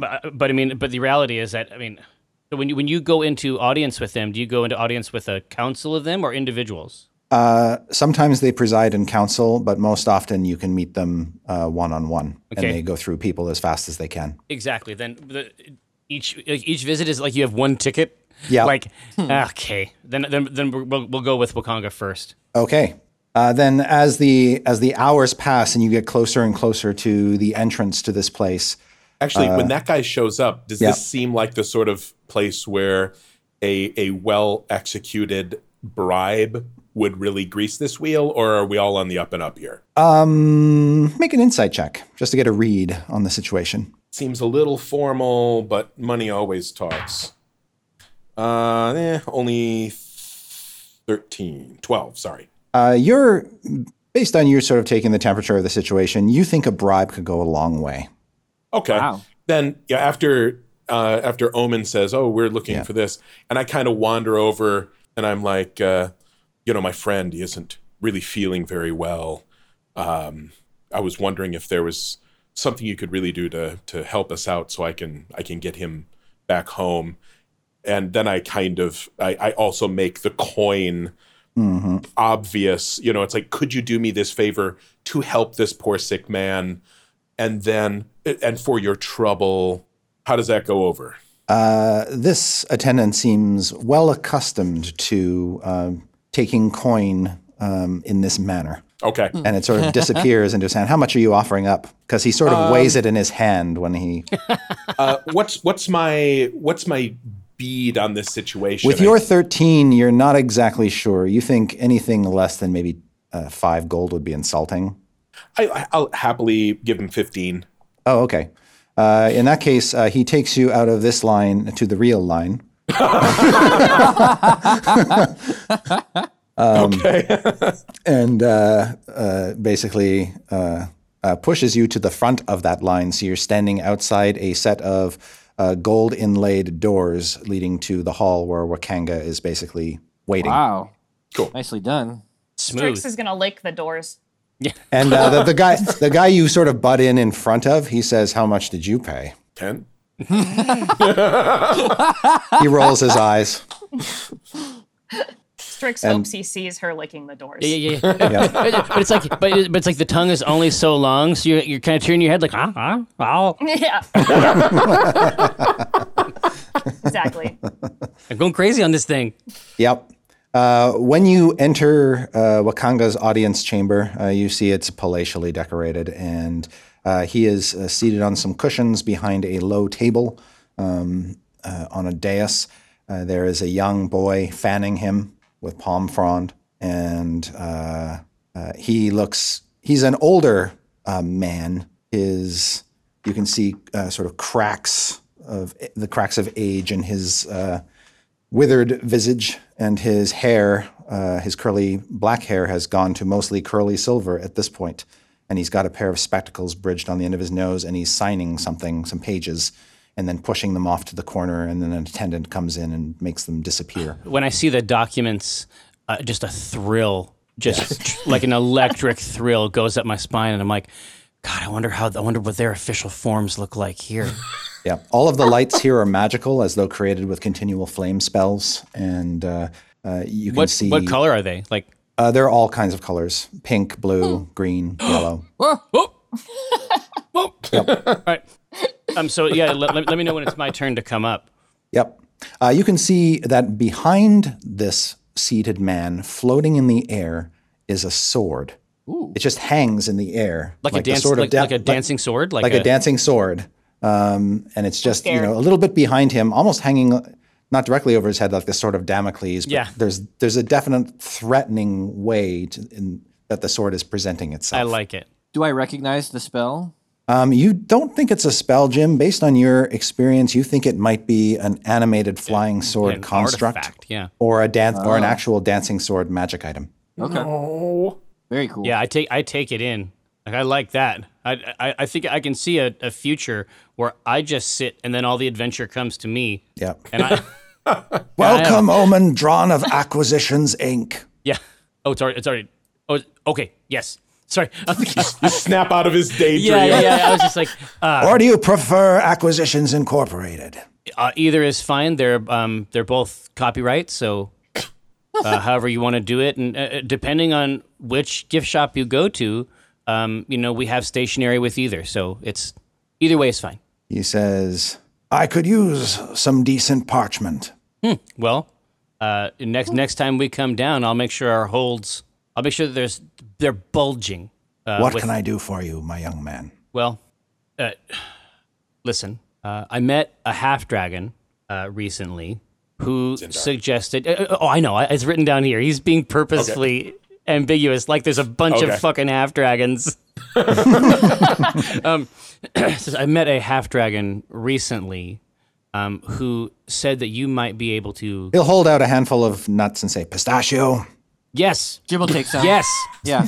Yeah. Strix is gonna get really excited and just crawl and be like, ah! No. But it starts out because he's sort of established. He's just like, obviously, we met someone who may be in your circle, and then it's like, oh, nuts! Oh, yes, nuts! Oh, wow! What are these? What are these? I know, right? And so he says a mouthful of nuts. He has pressed pistachio paste, several tablespoons of it over in his left cheek with his tongue, and he says, Strix is eating the shells, by the way. "Oh yeah, absolutely, Of course. But this is like the most efficient way for us to handle this. There's just this pile of shells, and you're the one who's winning here. And Jim, you're looking at it, it's like they left the shell on. Like, what the fuck? Yeah. This sucks. This nut sucks. Here, but essentially, I say, we were led to believe that there is a illness that ails this port, and I have a great friend who suffers from this ailment also, and we aren't certain it has a name yet. He says, "Your lore is only partially correct. This is a worldwide phenomenon." That would explain a lot. This half dragon that we met suggested there were people even in this town who were suffering beneath this malady. He says, "But this is only the second case that I have personally seen." Say, what are you? Oh, I don't have it. He's not talking about me. Strix is like, he definitely has it. Also, I used to have it, but I got better. And she's like just picking the shells off the ground and just. When you say that, he She's looks like at you on and her he says, knees, like. "Oh." Yeah. "You had this curse and you got better? How?" Well, it's a long story. Our paladin sacrificed says, herself. He holds up his hand. Like, No. he says, "Why don't you tell me the story tonight over dinner at my villa?" Dinner? That sounds so nice. She just looks back Like to all the of rest us? of the. She looks Yeah, back is to the it- rest of the group like, I'm scared. Yeah, is it? I'm looking over at her, and then I'm looking at him, and I'm like, "Is that who for dinner? Who can go?" Oh, all of you are welcome. Okay, listen, I don't. thank God. Yeah, and it's just like I give Strix the thumbs up, like, "All right, dodged a bullet here, kid." Strix is like, ah. Yeah, exactly. So, I see. We can speak on this. We have topic. much to discuss. This is not a place for long conversations. There's a lineup behind you. Okay, well, are they dealing with a global death curse, or like? I mean, it's a priority thing, I think. And then, It's a matter of pride for me that I speak to all who come before me. Not all the merchant princes can say the same. I catch the sword like out of the corner of my eye. I'm like, yeah, well, all right, well, that's great, and I guess we'll go to your house if you. We're at the House of Repose. I don't know if you want to come to our place. Or... I will send someone to fetch you. I kind of step in front and I say, "Thank you so much for the gift of your time. We'll be very pleased to meet you, and I will gather the information from your trusted servants." Yes. He says, "I look forward to hearing more about what you've learned and how you, young lady, have managed to shed this horrible curse." She's a liar. She never had it. All she does is lie and not cast magic. And Viari is like backing out of the room, kind of like sweeping them. It's like this is not how you do this. I'm trying to get one more handful of nuts. I'm like pointing at my empty palm and then like into the. I was like just like. It's like I make like a one, and then I'm like I point at the palm, and then I point at the craw. And it's like one palm mouth. I will buy you some nuts. We will go home right through the market. I will get you some nuts.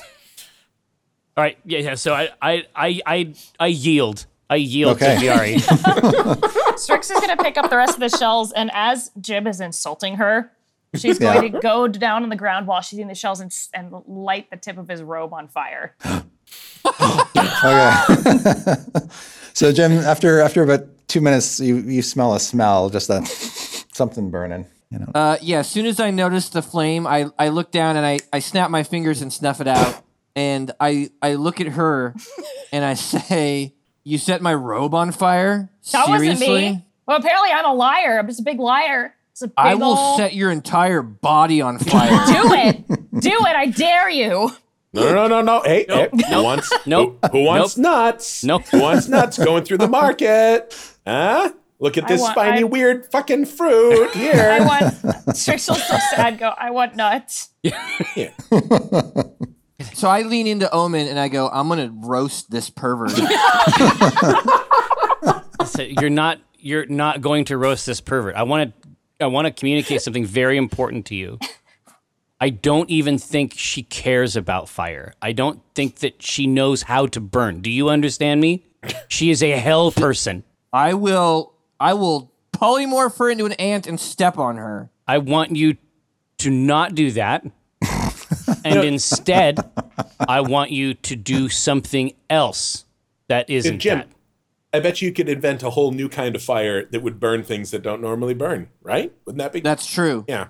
That's true. Well, She You doesn't know guys about talking Jim about fire. killing me? no, I want Yes. Jim. Yes. Jim. No. Jim. No. He said I could do it. That's not what I said.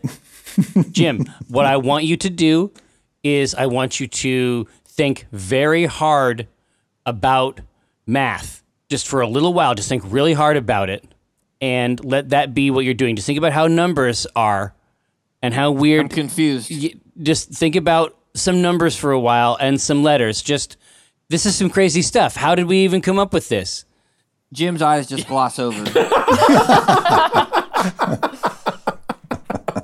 Yeah, he's not. He won't kill you. And I have to be honest with you, Strix. If he did, I could bring you back from the dead. Just FYI. I don't think you can. Well, here in about a week, I will be able to do it.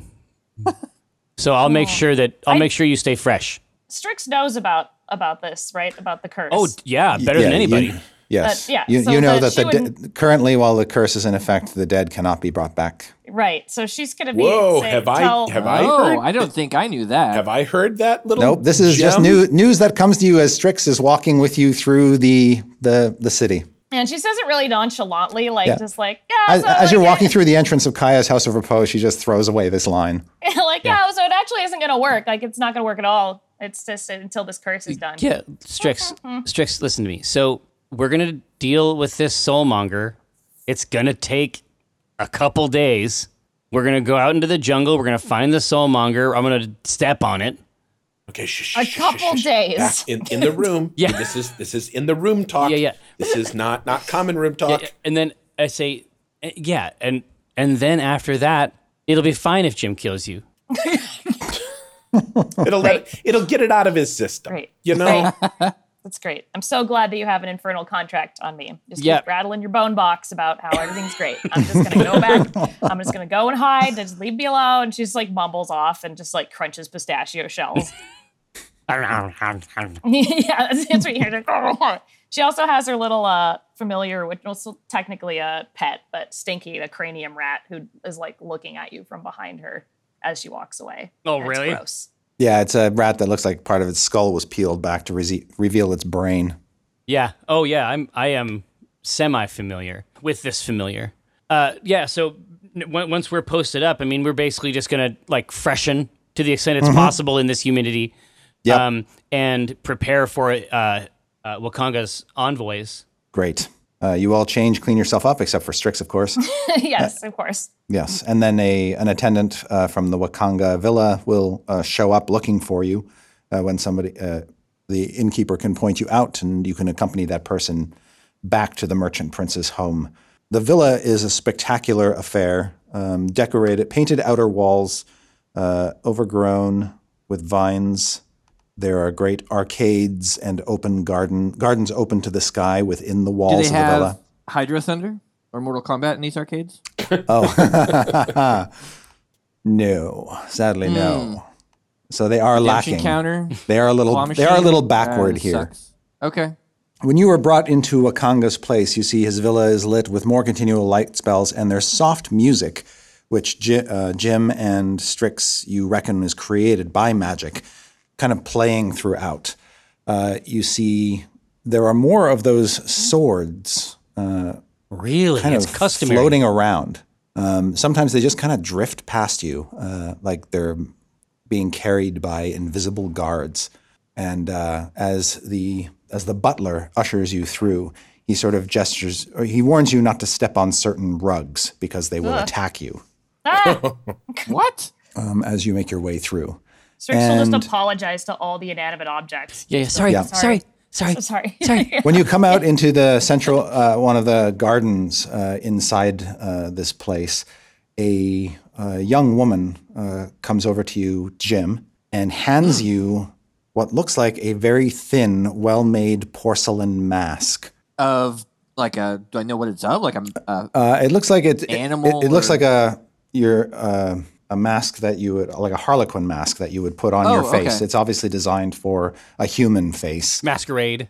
And she says, Why Prince Wakanga offers you this gift, a magical item given to him by a friend long ago. It will hide any imperfections. Why give it to me?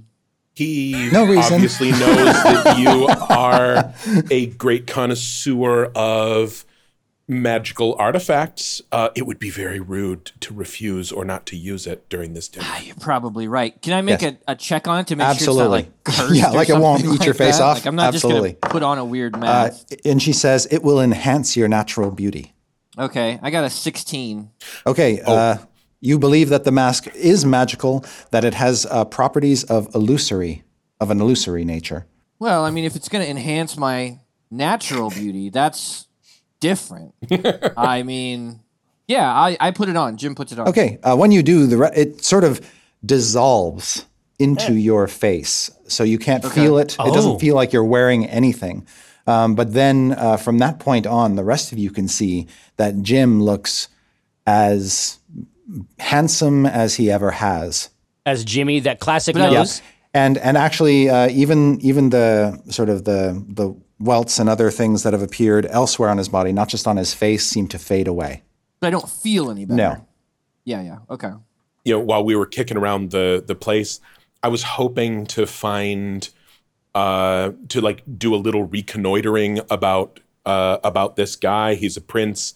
Everybody's got to know about him. Yeah. I just want to figure out like what his steez is very briefly, specifically so that we can bring a host gift of Okay. something that he would appreciate. Like this Okay. is the game. He obviously. He's one of the big high mucky mucks. It does not hurt to make that kind of a nice thing. Right.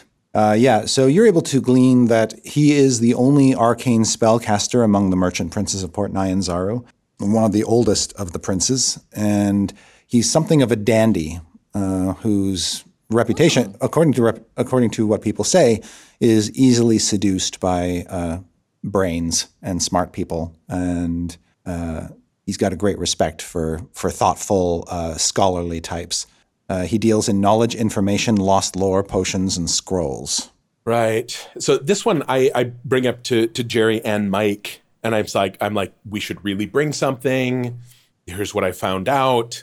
I can go out into the market and try to drum something up real quick, but I need to know what my budget is. And it would just be, here's the game I'm guessing this guy is going to play.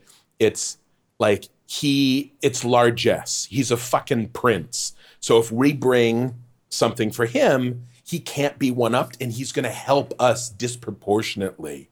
He'll have to plus- overdo it. Yeah. Yeah. While this is that's- going on, that female attendant who brought you a mask holds up a gilded mirror so that you can see, Jim, that you look as splendid as you ever had. That wig kind of looks a bit ridiculous on you now, though. Yeah, I tear the wig off to reveal my luxurious Yes. hair. And I'm grabbing the mirror now. I take it from her. And I'm just staring at it. I'm beautiful. I'm beautiful. It's like James Blunt, except it's I'm beautiful. Yeah. You're holding it kind of up. You're holding the mirror up at the angle. Yeah, I got the selfie angle going. So, Omen, are you going to give Viari some spending money so you can buy something? I've done nothing but spend money. Is Strix Listen. here? This whole Yeah. Oh, yeah. Present So thing. okay, she's just standing there, just like looking, and she pulls out I think she has a chimera horn. Mm-hmm. And she's just like, "Is this good? Well, they like this. It's from a monster." I go and I look at Jim and I point at that. I'm like, is that cool for potions and stuff? I mean, would I recognize it as like you can make an a Arcana check. component? A mat, yeah. Yep. 13 plus 8. Yeah, you believe that Chimera Horn can be used to make all sorts of transformational potions and things. Oh, that is a gift. Yeah, I don't know how this dumpster witch got her hands on such a powerful magical component. We killed But it. yeah, it would. I doubt that, liar. But it would make a fantastic gift for this prince. It's a thoughtful gift. Listen, and the only reason that you were even like in my sights to begin with was that I was a little fucked up. But now that I'm back to like gorgeous Jim, you're not even in his league. I was trying to be cool before. Strix is just like, He was trying to compensate for weird his mouth ugliness with noise. personality. Yeah, Now it's Yeah, just he was. Exactly. So I see this horn. I'm like, yeah, that looks magical AF. Let's just continue on or wait for the All right. next sort of conclave to come Yes. pick us up. You are brought into the dining hall in Wakanga's villa, and there you can see already servants working feverishly to lay out dishes and things. No sign of your host, but you are encouraged to sit down and partake of some of the dates and fruits and other good candied goods that have been laid out. Candied goods. Yeah. Candy. I don't sit by Jim. As far away as you can. Yeah.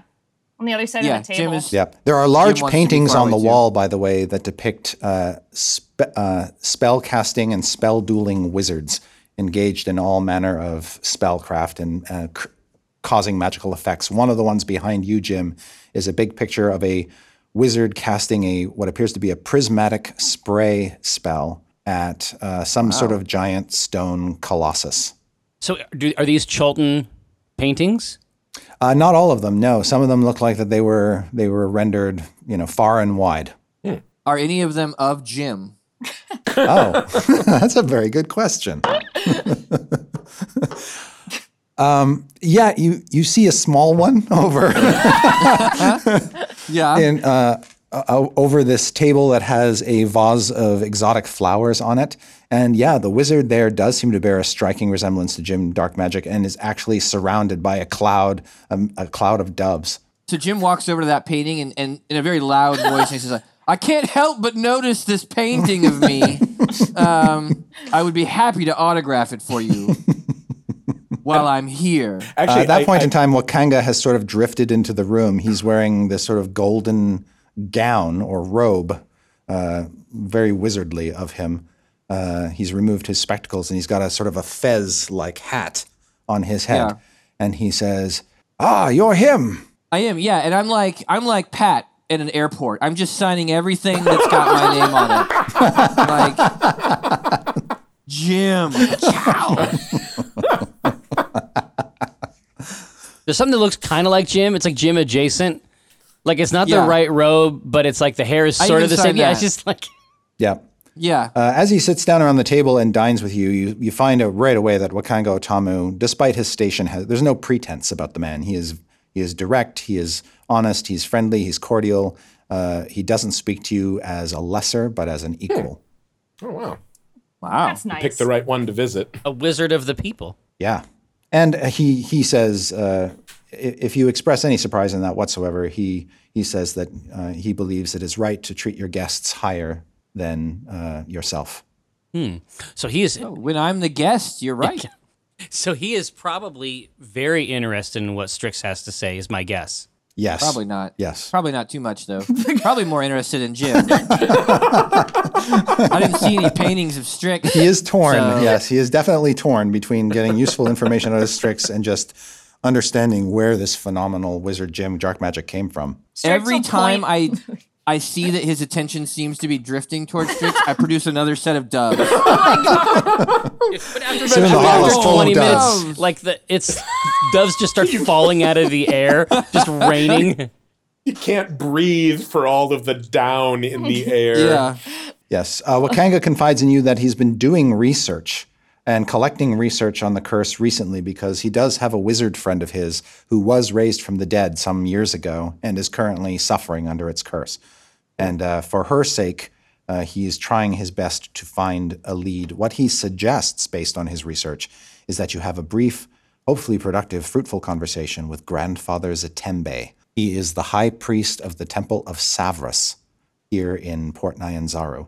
Savras is a god of wizards and prophecy and second sight. That sounds good. Does Jerry bring up Soulmonger? Right now, that's a good question. I'm just listening to the story because I know that Strix is going to have like some specifics about. I mean, it may be that the solution that the Waffle Crew came up with can't be universalized. Right. You know what I mean? So right now, I'm not playing any cards that I don't have to. Wakanga thinks that a powerful lich may somehow be involved, and the reason he thinks that is because sightings in Chult of red-robed wizards with strange tattoos, which Thayans? suggest Thayans. Yeah, And Strix is like, it's a Sararag. That's the lich's name. Wakanga sort of corrects you and says that Thay And the Red Wizards of Thay pay deference to an archlich named Zastam. That's the name that he heard. He is not familiar with this Asrak. Yeah, crazy planer.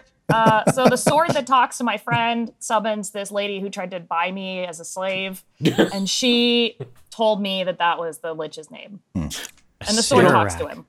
Viari is enraptured by her storytelling. He's like, this is everything wrong. This, it's like, but so wonderful. This is like, it's like an endless, gorgeous fireworks in a train wreck every time you start to tell the story. And you can't look away because it's just so horrific. Well, yeah, but she keeps dropping science. A Sararak? Nope. I mean, I knew about the Thayans and I know about Zastam, but I did not. I say a Sararak? I think that's how you say it. I mean, I don't know. But that's his name for sure. I don't know why this Arkadaloth. Well, I mean, she could just be lying. I don't think she's lying. There's some real shady stuff going on there. Actually, I've got spill a glass of wine on her on purpose. I knock it over. Very obviously, it spills all over you. It's really hard given that you're sitting on it. She doesn't notice at all. Doesn't notice. I magically do it. So she just do it, and she's just rings it into her mouth from her robe. No, but I mean, and just keeps talking. But I mean, like, how many times will Jim do it? Like, he's like, well, maybe she didn't notice. Yeah, just do it again. You can just dump the bottle on me. Just the whole decanter. Yeah. She's disgusting. Look at her. Can't even keep her wine in a glass. So at these antics, I try to get Wakanga's attention, and I say, we consulted an oracle. I believe that we have earned a certain amount of trust from each other. I'm not going to ask you to cross swords for me, but we both have someone we care about that is suffering from this. And I don't know who Omen's talking about. And it may be that we can come to some kind of a solution. I am here to solve this problem, as we have solved so many before. The hand of our organization has been there anytime Wizards of the Coast has delivered one of their seasonal products. And I'm canonical in one of the books. So I'm also a Master Lord of Waterdeep. What more do you I don't want? say any of that stuff. What I say is that we have heard of a device or a personage called the Soul Monger. And perhaps it's associated with this Sararak. Perhaps they are bound in some nefarious purpose. But our understanding is that this soul monger, I mean, my translation would be some kind of trader of souls, some kind of a soul market. Our understanding is that this is binding souls, and that is what has caused this malady to come about. Since this is the first time I've heard any of these names come up in game, do I know? I've kind of I spend all my time in bars and I hear the stories. Have I ever run into, it's like, oh shit, I've heard about that. Yeah, he does this or anything like that? Nope. Okay. Nope. This is Nothing weird like this. stuff. This is beyond the pale. Yeah, this is Okay. well beyond the pale. This is new shit. But at least for the time being, Wakanga, who's an old man, gets a little bit exhausted.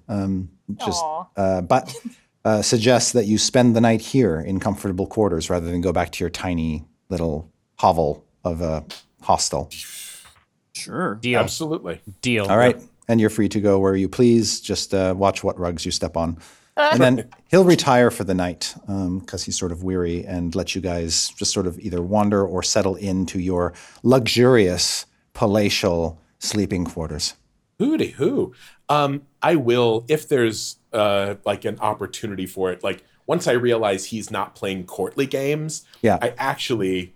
I'm like, oh shit, genuinely surprised. But I'll say, if it gets a little relaxed before he turns in, I will say, I've heard that you have a certain interest in magical curiosities. I said several months ago we encountered a golem that was covered in these crystals. And I describe it briefly because I actually have the gems from that golem.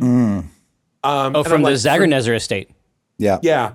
And I'm like, and I actually collected them, and I'm like, for me, these are mostly a curiosity.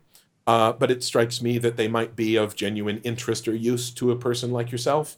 Hold on. He is very Viari? flattered and will take them. And when he does, he pulls from underneath his robe and around his neck a small little, it looks like a pendant, but the pendant is shaped like a tiny little chest. And he puts that down on the table, utters a command word, and an identical chest to that one, but life-size, like full-sized chest, appears about 5 feet away on the floor. And he removes great key. necklace. He removes a That's key. pretty awesome. He removes a key from the pocket of his robe, a full-sized key, and puts it into the full-sized replica of the tiny pendant chest.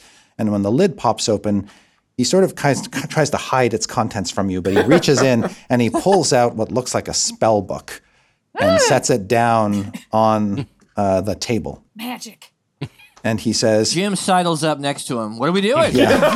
and Strix is probably on his other side. Yeah. Just going, He says, this is a wizard's journal that was recovered from the jungle years ago. There's no sign of whatever fate befell the wizard. Who knows? Probably long now gone from this world, but it does contain secrets and lost lore of this place we call Chult, and might be of use to you. I offer it to you as a gift for the gift you have given to me. I put my hands on it immediately. All right. Strix has her hands on it too. Do we have to roll? Is this a dex? I think it's only fair if you guys check? have What a are we doing roll here? off to see. As they struggle, I try to distract his attention away from them. He shakes his hand and just sort of pats you on the shoulder, Viari, and he says, I am well aware of the personalities of wizards. I rolled a 9. I rolled a 19. Let them have their fun. I got a 14, and Strix Okay. is like, I'm not Jim a wizard. tears it away from Strix's grasp. Get your filthy hands off of it. I could imagine the absolutely brittle smile on Viari's face. Oh, yeah. It's thin, man. It's thin. Yeah. It's like a vial. It's just, there's nothing to it. Right. Strix is tired of being bullied, so she just starts crying. It's just getting worse and worse. All right. Finally, the four of you are kind of left alone. You do see occasionally when you walk into a room, there's a servant standing in a corner waiting to be commanded to do something, but they might as well be statues unless you actually talk to them. Can I detect any of these weird rugs? Do I know what they're talking about? Yeah, you can see that very cleverly sort of woven into their patterns are sort of these suggestions of mouths. And once you sort of see that pattern, Hate it. it's easy to tell the ones that are designed to wrap around you and basically gnaw on you. I pretend to trip and I bump into Strix and try to knock her into one of these rugs. All right. That's so mean. I'm Strix, crying. Strix, just make a dexterity saving throw. Oh, great. I got a 2. Okay. So, yeah, she stumbles onto a rug and suddenly the rug's just up around her. Clumsy. And No. Now she's just being crushed and suffocated and chewed on by this rug. No, like a cat. She's clumsy. We should like drop a her. cat or a dog. I'm like, Jim, no. No, I tripped. And I'm grabbing this. I'm grabbing this rug, the base of this rug, and I'm lifting it up and swinging when you're playing with a child, you're swinging them around. Yeah. I'm just trying to swing her like a human centrifuge. I'm trying to Just swing her cursing, out of this. Yeah, just inside the. She can't get out of a No, rug. I turn into a cloud. Okay. Suddenly the rug, as you're spinning it around, it becomes much lighter and kind of deflates, and this gas seeps out. Gross. I throw it.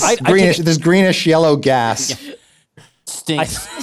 I throw it over. I throw the thing over the veranda. It's just Okay. The whole rug just goes woof out the veranda window. and I say, Jim, What? They told us to watch out for rugs. I don't know what her problem is. No one else has stepped in one of these rugs. Jim, I have other things to do. Well, hopefully we can keep her on a short leash. You're the one with the contract. I don't know. She seems like a real problem.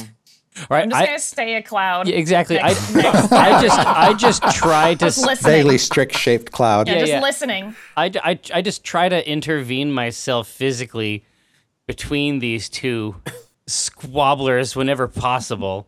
Okay. I will avail myself of like the hospitality of the house. Yep. I'm kind of curious. I mean, this guy has to have an art gallery. He has to have like a beautiful library. And you Yeah, know, when you not- step into his library, you just weep. yeah, It's a beautiful thing. Everything is behind these gorgeous glass Strix cases in this sort continues of to bronze-colored wood. Strix just It's like raining out of the Main- clouds. It is. The Pains. cloud is raining. Yeah, the cloud's just raining. It's leaving a puddle wherever it goes. Yeah, and you have, And, you know, and I here, don't- this is his place is basically your place while you're here, so you can avail yourself of anything and anyone. well, Yeah, I am going Yeah. right to the tea section of it. I mean, I have to find the ones that are in common or were perhaps written by wizards from my neck of the woods. But I'm specifically looking at tombs, relics, the deep places, like the haunted ass deep places, just to try to get a heads up on the types of situations we're going out there. Because I don't think this soulmonger is like 5 feet out. It's like, oh, here's the soulmonger. You know, like I want to scan the book that I've got too. I find like a big leather chair to plop down in. Yeah, you all kind of find various stuff. I'd like everyone. I'm assuming you're going to spend some time basically in this library what we're just doing. browsing. And So Strix will everybody roll. uncloud, too. Everybody roll percentiles. Oh. Percentile dice. See what you learn as you. thank you, Strix Chris. is gonna look for books on demonic contracts. oh, 100. Holy shit! Really? I will take a picture of it if you want. Please do that, but not because I don't believe you. Like, that's awesome. Like, you know as well as I do, man. You used to do percentiles all the time. This never happens. Like, it happens a couple times in your career. Yep. Jerry. What's your roll? I have a Altman. 70%. 70. Jim. 10%. 10. Strix. 30%. Wow, you all rolled like number and then 0. Yeah.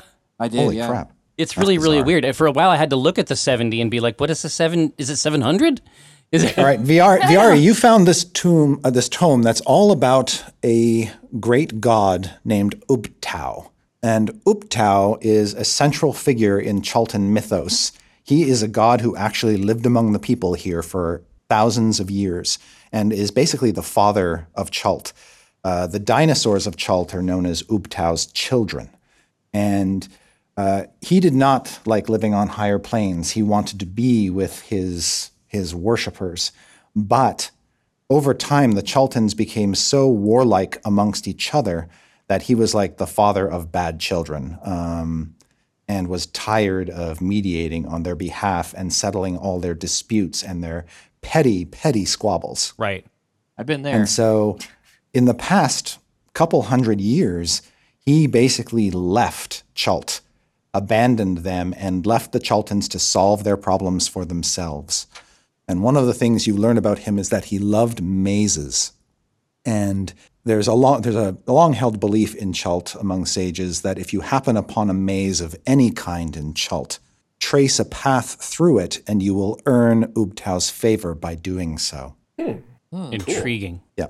The other thing you learn after reading this tome is that one of the reasons why Ubtao came to Chult was because there is rumors of a great portal to the underworld under the Peaks of Flame, which is a volcanic chain in Chult. Oh. And beyond this portal lies an entity, an elder evil known as Dendar the Night Serpent, who threatens to boil forth, fly up, and devour the sun should she ever escape. And it was Ubtao's charter to protect Chult and the world should she be set free. And Dendar the Night Serpent is a terrible god of the serpent people known as the Yuan-ti. Right. And I know about the because we have Dendar the Night Serpent, the constellation, even in our sky. Yes.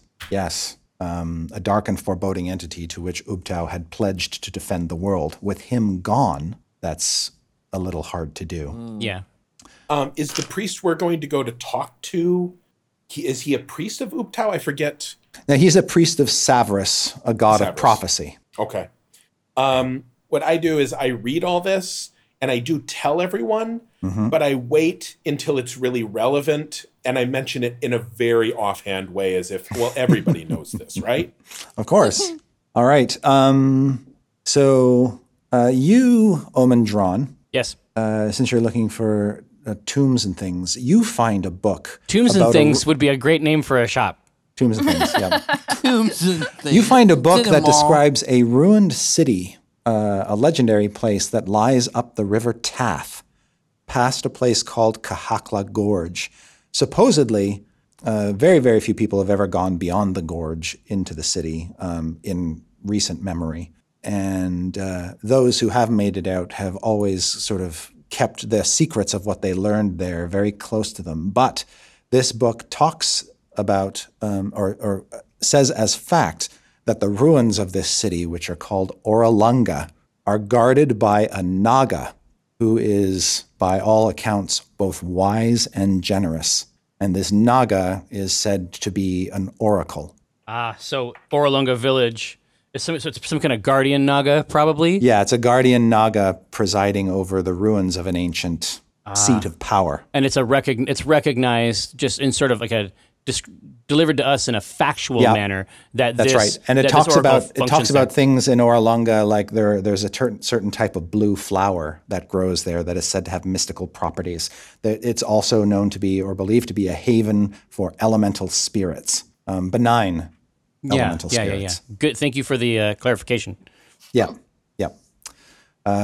So that's what you're able to get right away. Jim, with your role, On my special book, you find a book that talks about a different city in the jungle, one built long ago by Minotaurs. Minotaur Yeah, City. essentially a group of a kingdom of Cheltons and a kingdom of Minotaurs basically came together to live a peaceful coexistence in this city known as Omu. Okay. And this city was known to wage bloody wars against its neighbors and became quite terrifying a place. But its kings and queens were very protective of their own people and sort of attained this almost sort of divine or status among their people for being the protectors. But yes, they were very, very brutal. The city itself was kind of like a maze or designed that way by the Minotaurs. I was gonna say, if we're talking about Minotaurs, is this our maze opportunity? Yep. And they also worshipped Ubtao, but they were some of the most problematic of Ubtao's children because of their warlike nature. The Omuans were very brutal people. But that might be a good way. That might be a good way to lead off and get that favor. Speaking, we can get to this place. And one of the figures that's described in Omuan lore is considered to be the most beautiful woman who has ever walked on the face of Chult. Her name is Queen Zalcore. So magnificent was she that Queen Zalcore's generals who worshipped her built her a garden palace outside of Omu, a place where she could retire to and be alone with her thoughts, called Nangalore. Yes. Okay. This garden palace is where she retreated to after she abandoned the city. We should probably head there first. And then Strix, with your role, you find a book on that talks about, well, interesting. You find a book on yet another Chalton city called Mesro, which was basically a paradise, a utopia in the heart of the jungle. That was protected by a group of ageless, undead, possibly paladins called the Barai, or the Barai. And one of these Barai rebelled, or basically was exiled from the city and came back with an undead army to conquer it. But he was defeated and driven off into the jungle. And this warlord is kind of a Chalton now boogeyman named Raz Nisi. Yeah, I'll say. I'll just So, walk it. there's I'll that. tell everyone. There's a boogeyman. His name is Roz Nisi. It sounds bad. Don't While sleep. you are reading in the library, I'd like you all to make perception checks. Sleeping bad. Oh crap! 19, Mr. Oh, Perkins. Well done. 11. 11. 13. Strix? 6. Okay. Omen, while this is going on and you're trading some information about what you're finding, maybe at this particular point in time, Viari is waxing obtusely about something to do with Ubtao or mazes. You notice out of the corner of your eye that the four of you are not alone, that assassins or thieves have crept into this library and are lurking in the shadows.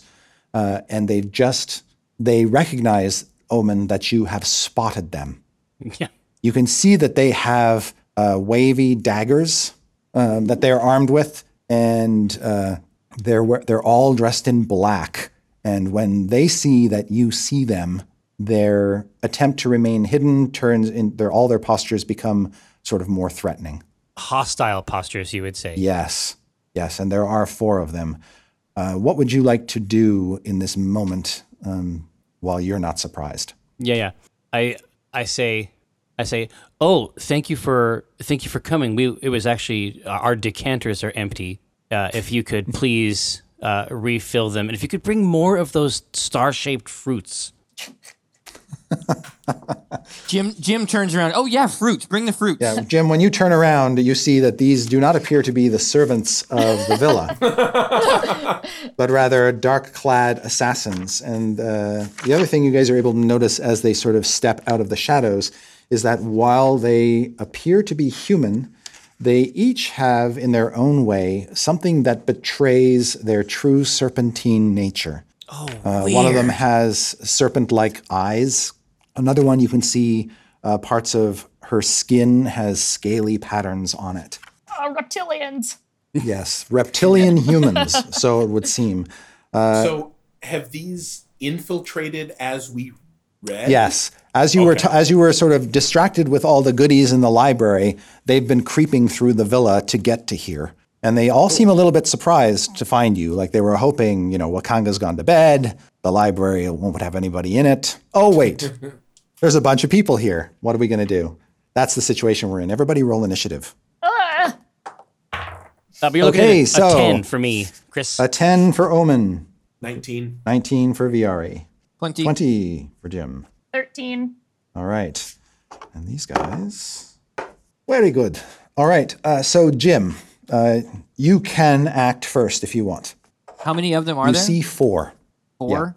All right, I'm going to just try to light them up real quick with 4 magic missiles. Okay, one at I'm each. going to Boom, cast boom, boom, that. boom. Yep. Yeah. Boom, boom, boom, just so I can make sure that they're all tagged here. Got it. So the first one is 4 damage, 3 damage, 5 damage, Got it. and the last one is 4 damage. Well done. All right, so they all get so zapped. yeah, I just bing, bing, bing. And all are surprised. And then Viari, you're immediately after. And you've sort of got this kind of open book in one hand, and you're standing there and kind of surprised that you didn't detect them till now. Yeah, I'm a little disappointed. So now they're all black-clad, knife-having, kind of look similar, Yep. although they have some distinctive features. Correct. Okay. Then I am assuming this library has one of those ladders that goes around on the rail. Sure does. I And there's like it's because the walls here are sort of rounded. There's a nice curve to the room. exactly. I've got to get a running start and jump onto the ladder, and then use the momentum of that slide to get to come at them from a weird angle. Okay, excellent. Now you have the option, based on how they're positioned, to actually kind of try to use the ladder to run over one or two of them. Yeah. Okay. Yeah, I would take that. I would use it as a weapon if that was an option other than just straight up attack. Yeah, okay. So when you hit this ladder and it starts to roll, you do build up some momentum because this ladder just glides. It's so well oiled and so well prepared. Yeah, exactly. And as it comes racing with all of its weight and your weight on top of it toward these guys, I'm just going to have them make dexterity checks to see if they can get out of the way. That won't stop you from leaping off at them, but I just want to. All right. All right. You strike 2 of them. So roll 2d6 points of damage for me twice. Okay. 3 and 6. All right. So they get knocked down and away as the ladder creams into them, and they fall to the floor. And then it slams into the third one, who also takes the damage. So roll again. But that's where the ladder comes to a stop. I got 4 there, and if Okay. it comes to an abrupt stop, I'll probably try to Yeah. kick off of it, so I'm not Yeah. just standing on the ladder to get stabbed. Okay, now you can leap down on one of the ones that has fallen prone. There are 2 of them. You can leap down at the one that the ladder just struck, who's still standing, or you can leap down at the 4th one who was not hit at all. You know, I'll go for the 4th one, and Okay. maybe just I'll attack him, and if I get lucky and can bear him to the ground as well, I'll do that. Okay, go ahead and make your attack. Should I assume, because I've got the dual wielding, should I just make one attack, assuming I don't have both my weapons out? No, you can draw your weapon as you spring from the ladder, so you have 2 of your weapons. Okay. I get a 21 and a 24. Both of those easily hit. Yowza. Jeez, good rolls. Are any of my allies within 5 feet? I would say no. You have swung outside Yeah. of their Okay. area. Then I will. There's 12 points of damage and 7 points of damage. Oof. All right, that last one is bloodied. He is the worst off of the bunch right now. And you kind of take him to ground and kind of land on top of him. Perfect. Only to realize then that it's actually a woman. You sort of pull back a black hood covering her head, and you realize, she's a woman with a snake's tongue that hisses out at you. Still strangely appealing. Yes. All right, and that's VRE, which takes us to Strix. I You're want next. to. I want to see what happens here. So Omen is paying close attention Yes. this round because it's the first time the combat capabilities of this individual will be brought to bear. So Strix, would just to also- recap. Sorry, go ahead. To just briefly shout, "No fire in the library!" during my turn. Good call. And so Strix, you can see Viari's on top of one of them. There are 2 more that fell prone when they were struck by the ladder, and there's one standing at the base of the ladder. Okay, cool. And there isn't any way for me to use my careful spell to fireball to not hit the books, right? You could shape the spell to avoid the books, It's a lot of just heat. as easily as you could shape it to avoid people. Yeah. Yeah. Well, I want to look really impressive and do lots of big, scary magic. All right. So I'm going to use careful spell fireball on top of these guys and shape it around the books expertly. Okay, so the weirdest fucking fireball you've ever seen, Jim, is detonated among these guys. It doesn't even look like a fireball. It's just more like a curtain with little globs of fire shooting out here and there. It has absolutely no aesthetic elegance Also, to it before whatsoever. I do that, I'm going to get up on Whiskey, my little broom, and Okay. I'll be up above while I. Yeah, the roof here is quite high, so you can be 15 feet Perfect. up in the air. Okay. 4, And I got to make saving throws. What's your save DC, Strix? 16. Okay. Yeesh. The two prone ones that got struck by the ladder failed and are both engulfed. The other 2, including the one under Viari, are just singed. Cool. Some remarkable dodging for me to be on top of Yes. her. That's on. super. I I'm think actually it was impressed. 29. 29 or half Yes. is 14. So Didn't roll super. 29. Oh my God. Okay. The 2 on the ground are extremely hurt, like in the last breath of life. And as I cast the fireball, I'm going to consciously look at Jim and just be like Yeah. fingers just pointing at him, Look at this. just rude gesturing, just And the one under you, Viari, also looks badly burned as this plane of fire just crosses through it. Your magic disgusts me. All right, Also it is imagine their that it's turn. so expertly around the books. They're all super safe. They're all just still perfectly safe. But like the settee and the leatherback chair, it's just this nonsense sigil of magic you've made around every useful object. Yes. And Yes, exactly. There's a pot of fondue that actually it hits just a little bit to reheat it. Yeah, exactly. yeah. Gentle Strix heat. will swoop down and just stick a little finger in it, and be and then swoop back up. Perfect. All right. The snake folk at this point, they begin saying in unison, "We are not here to hurt you. We are here to steal Wakanga's lore. Let us take what we want and leave, and you will not be harmed. And each of them is saying that to one of you. Gross So and I would like weird. you all to make wisdom saving throws versus their suggestion spells. Oh. Gross and weird. Oh, yay. How'd you do, Strix?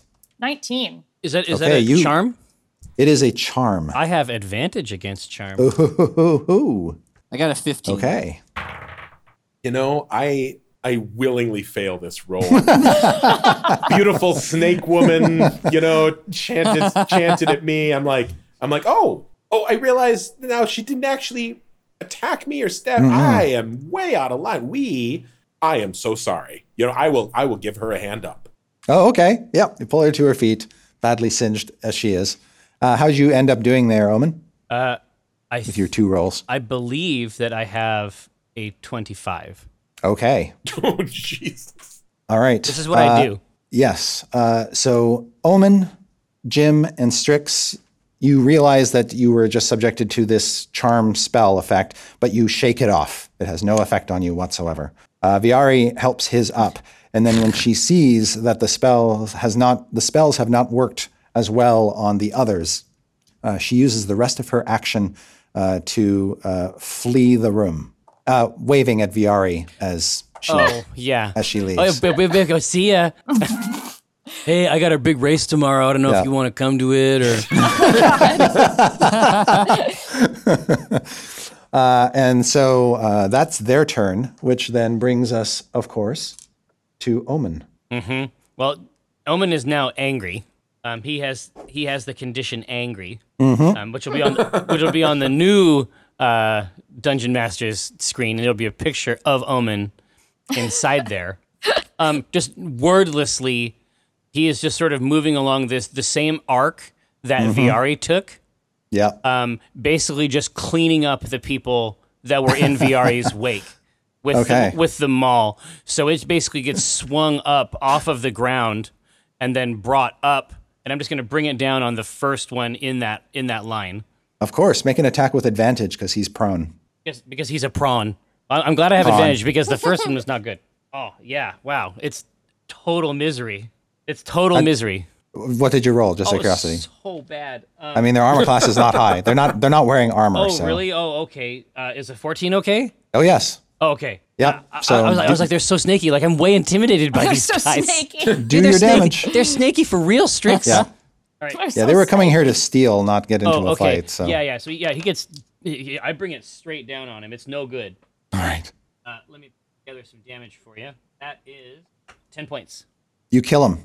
And then because I'm a war priest, I have it. Whenever I use the attack action, I actually can make another attack. Yes, you can. So I'm just going to keep, like I say, I mean, my end goal here is to just keep grinding through these people so that I can physically slap Viari. But they're all in the way. They're all in the way there. So now make your second pair of rolls for the other prone guy. Yep, I go. Yep, that's a hit. That's a hit. Okay. And then I'll deliver some more products down there. That's 9 points. You kill him. Yeah.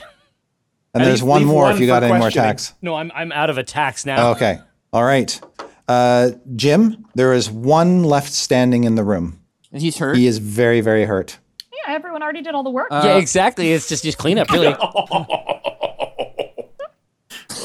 like it's pretty good magic. This is good magic. I'm a good magic person. I am going to drive I'm going to drive 4 of these magic missiles right into this guy. Right. Wow, magic missile. That's a pretty easy spell. 5, 8, 11, 14. 16. Okay, so just bam, bam, bam, bam. These missiles hit him, and every time he's hit, he's knocked back until the last one blasts him right out through a window, sending just all this colored glass falling, this stained glass falling and around the him. smoke trail spells out Jim. All right, and he is clearly dead as well. Trish is like, wow, is that your name? And as we stand there amid the wreckage of these dead snake person corpses, you're all able to catch your breath. Viari, because your love just walked out the door. Did my new snake girlfriend did she leave a token of her affection, like a dagger, one of these these wavy daggers? She didn't leave hers, no. But there are 3 wavy daggers lying on the floor now. Oh, I was hoping that she'd left something for me. Just she blew you a kiss and then fled. Okay, So I'll take it. all right, we'll pick up this game at PAX West on stage at Benaroya Hall. Be there. So scared. Be there for dinosaur racing, if nothing else. Yeah, exactly.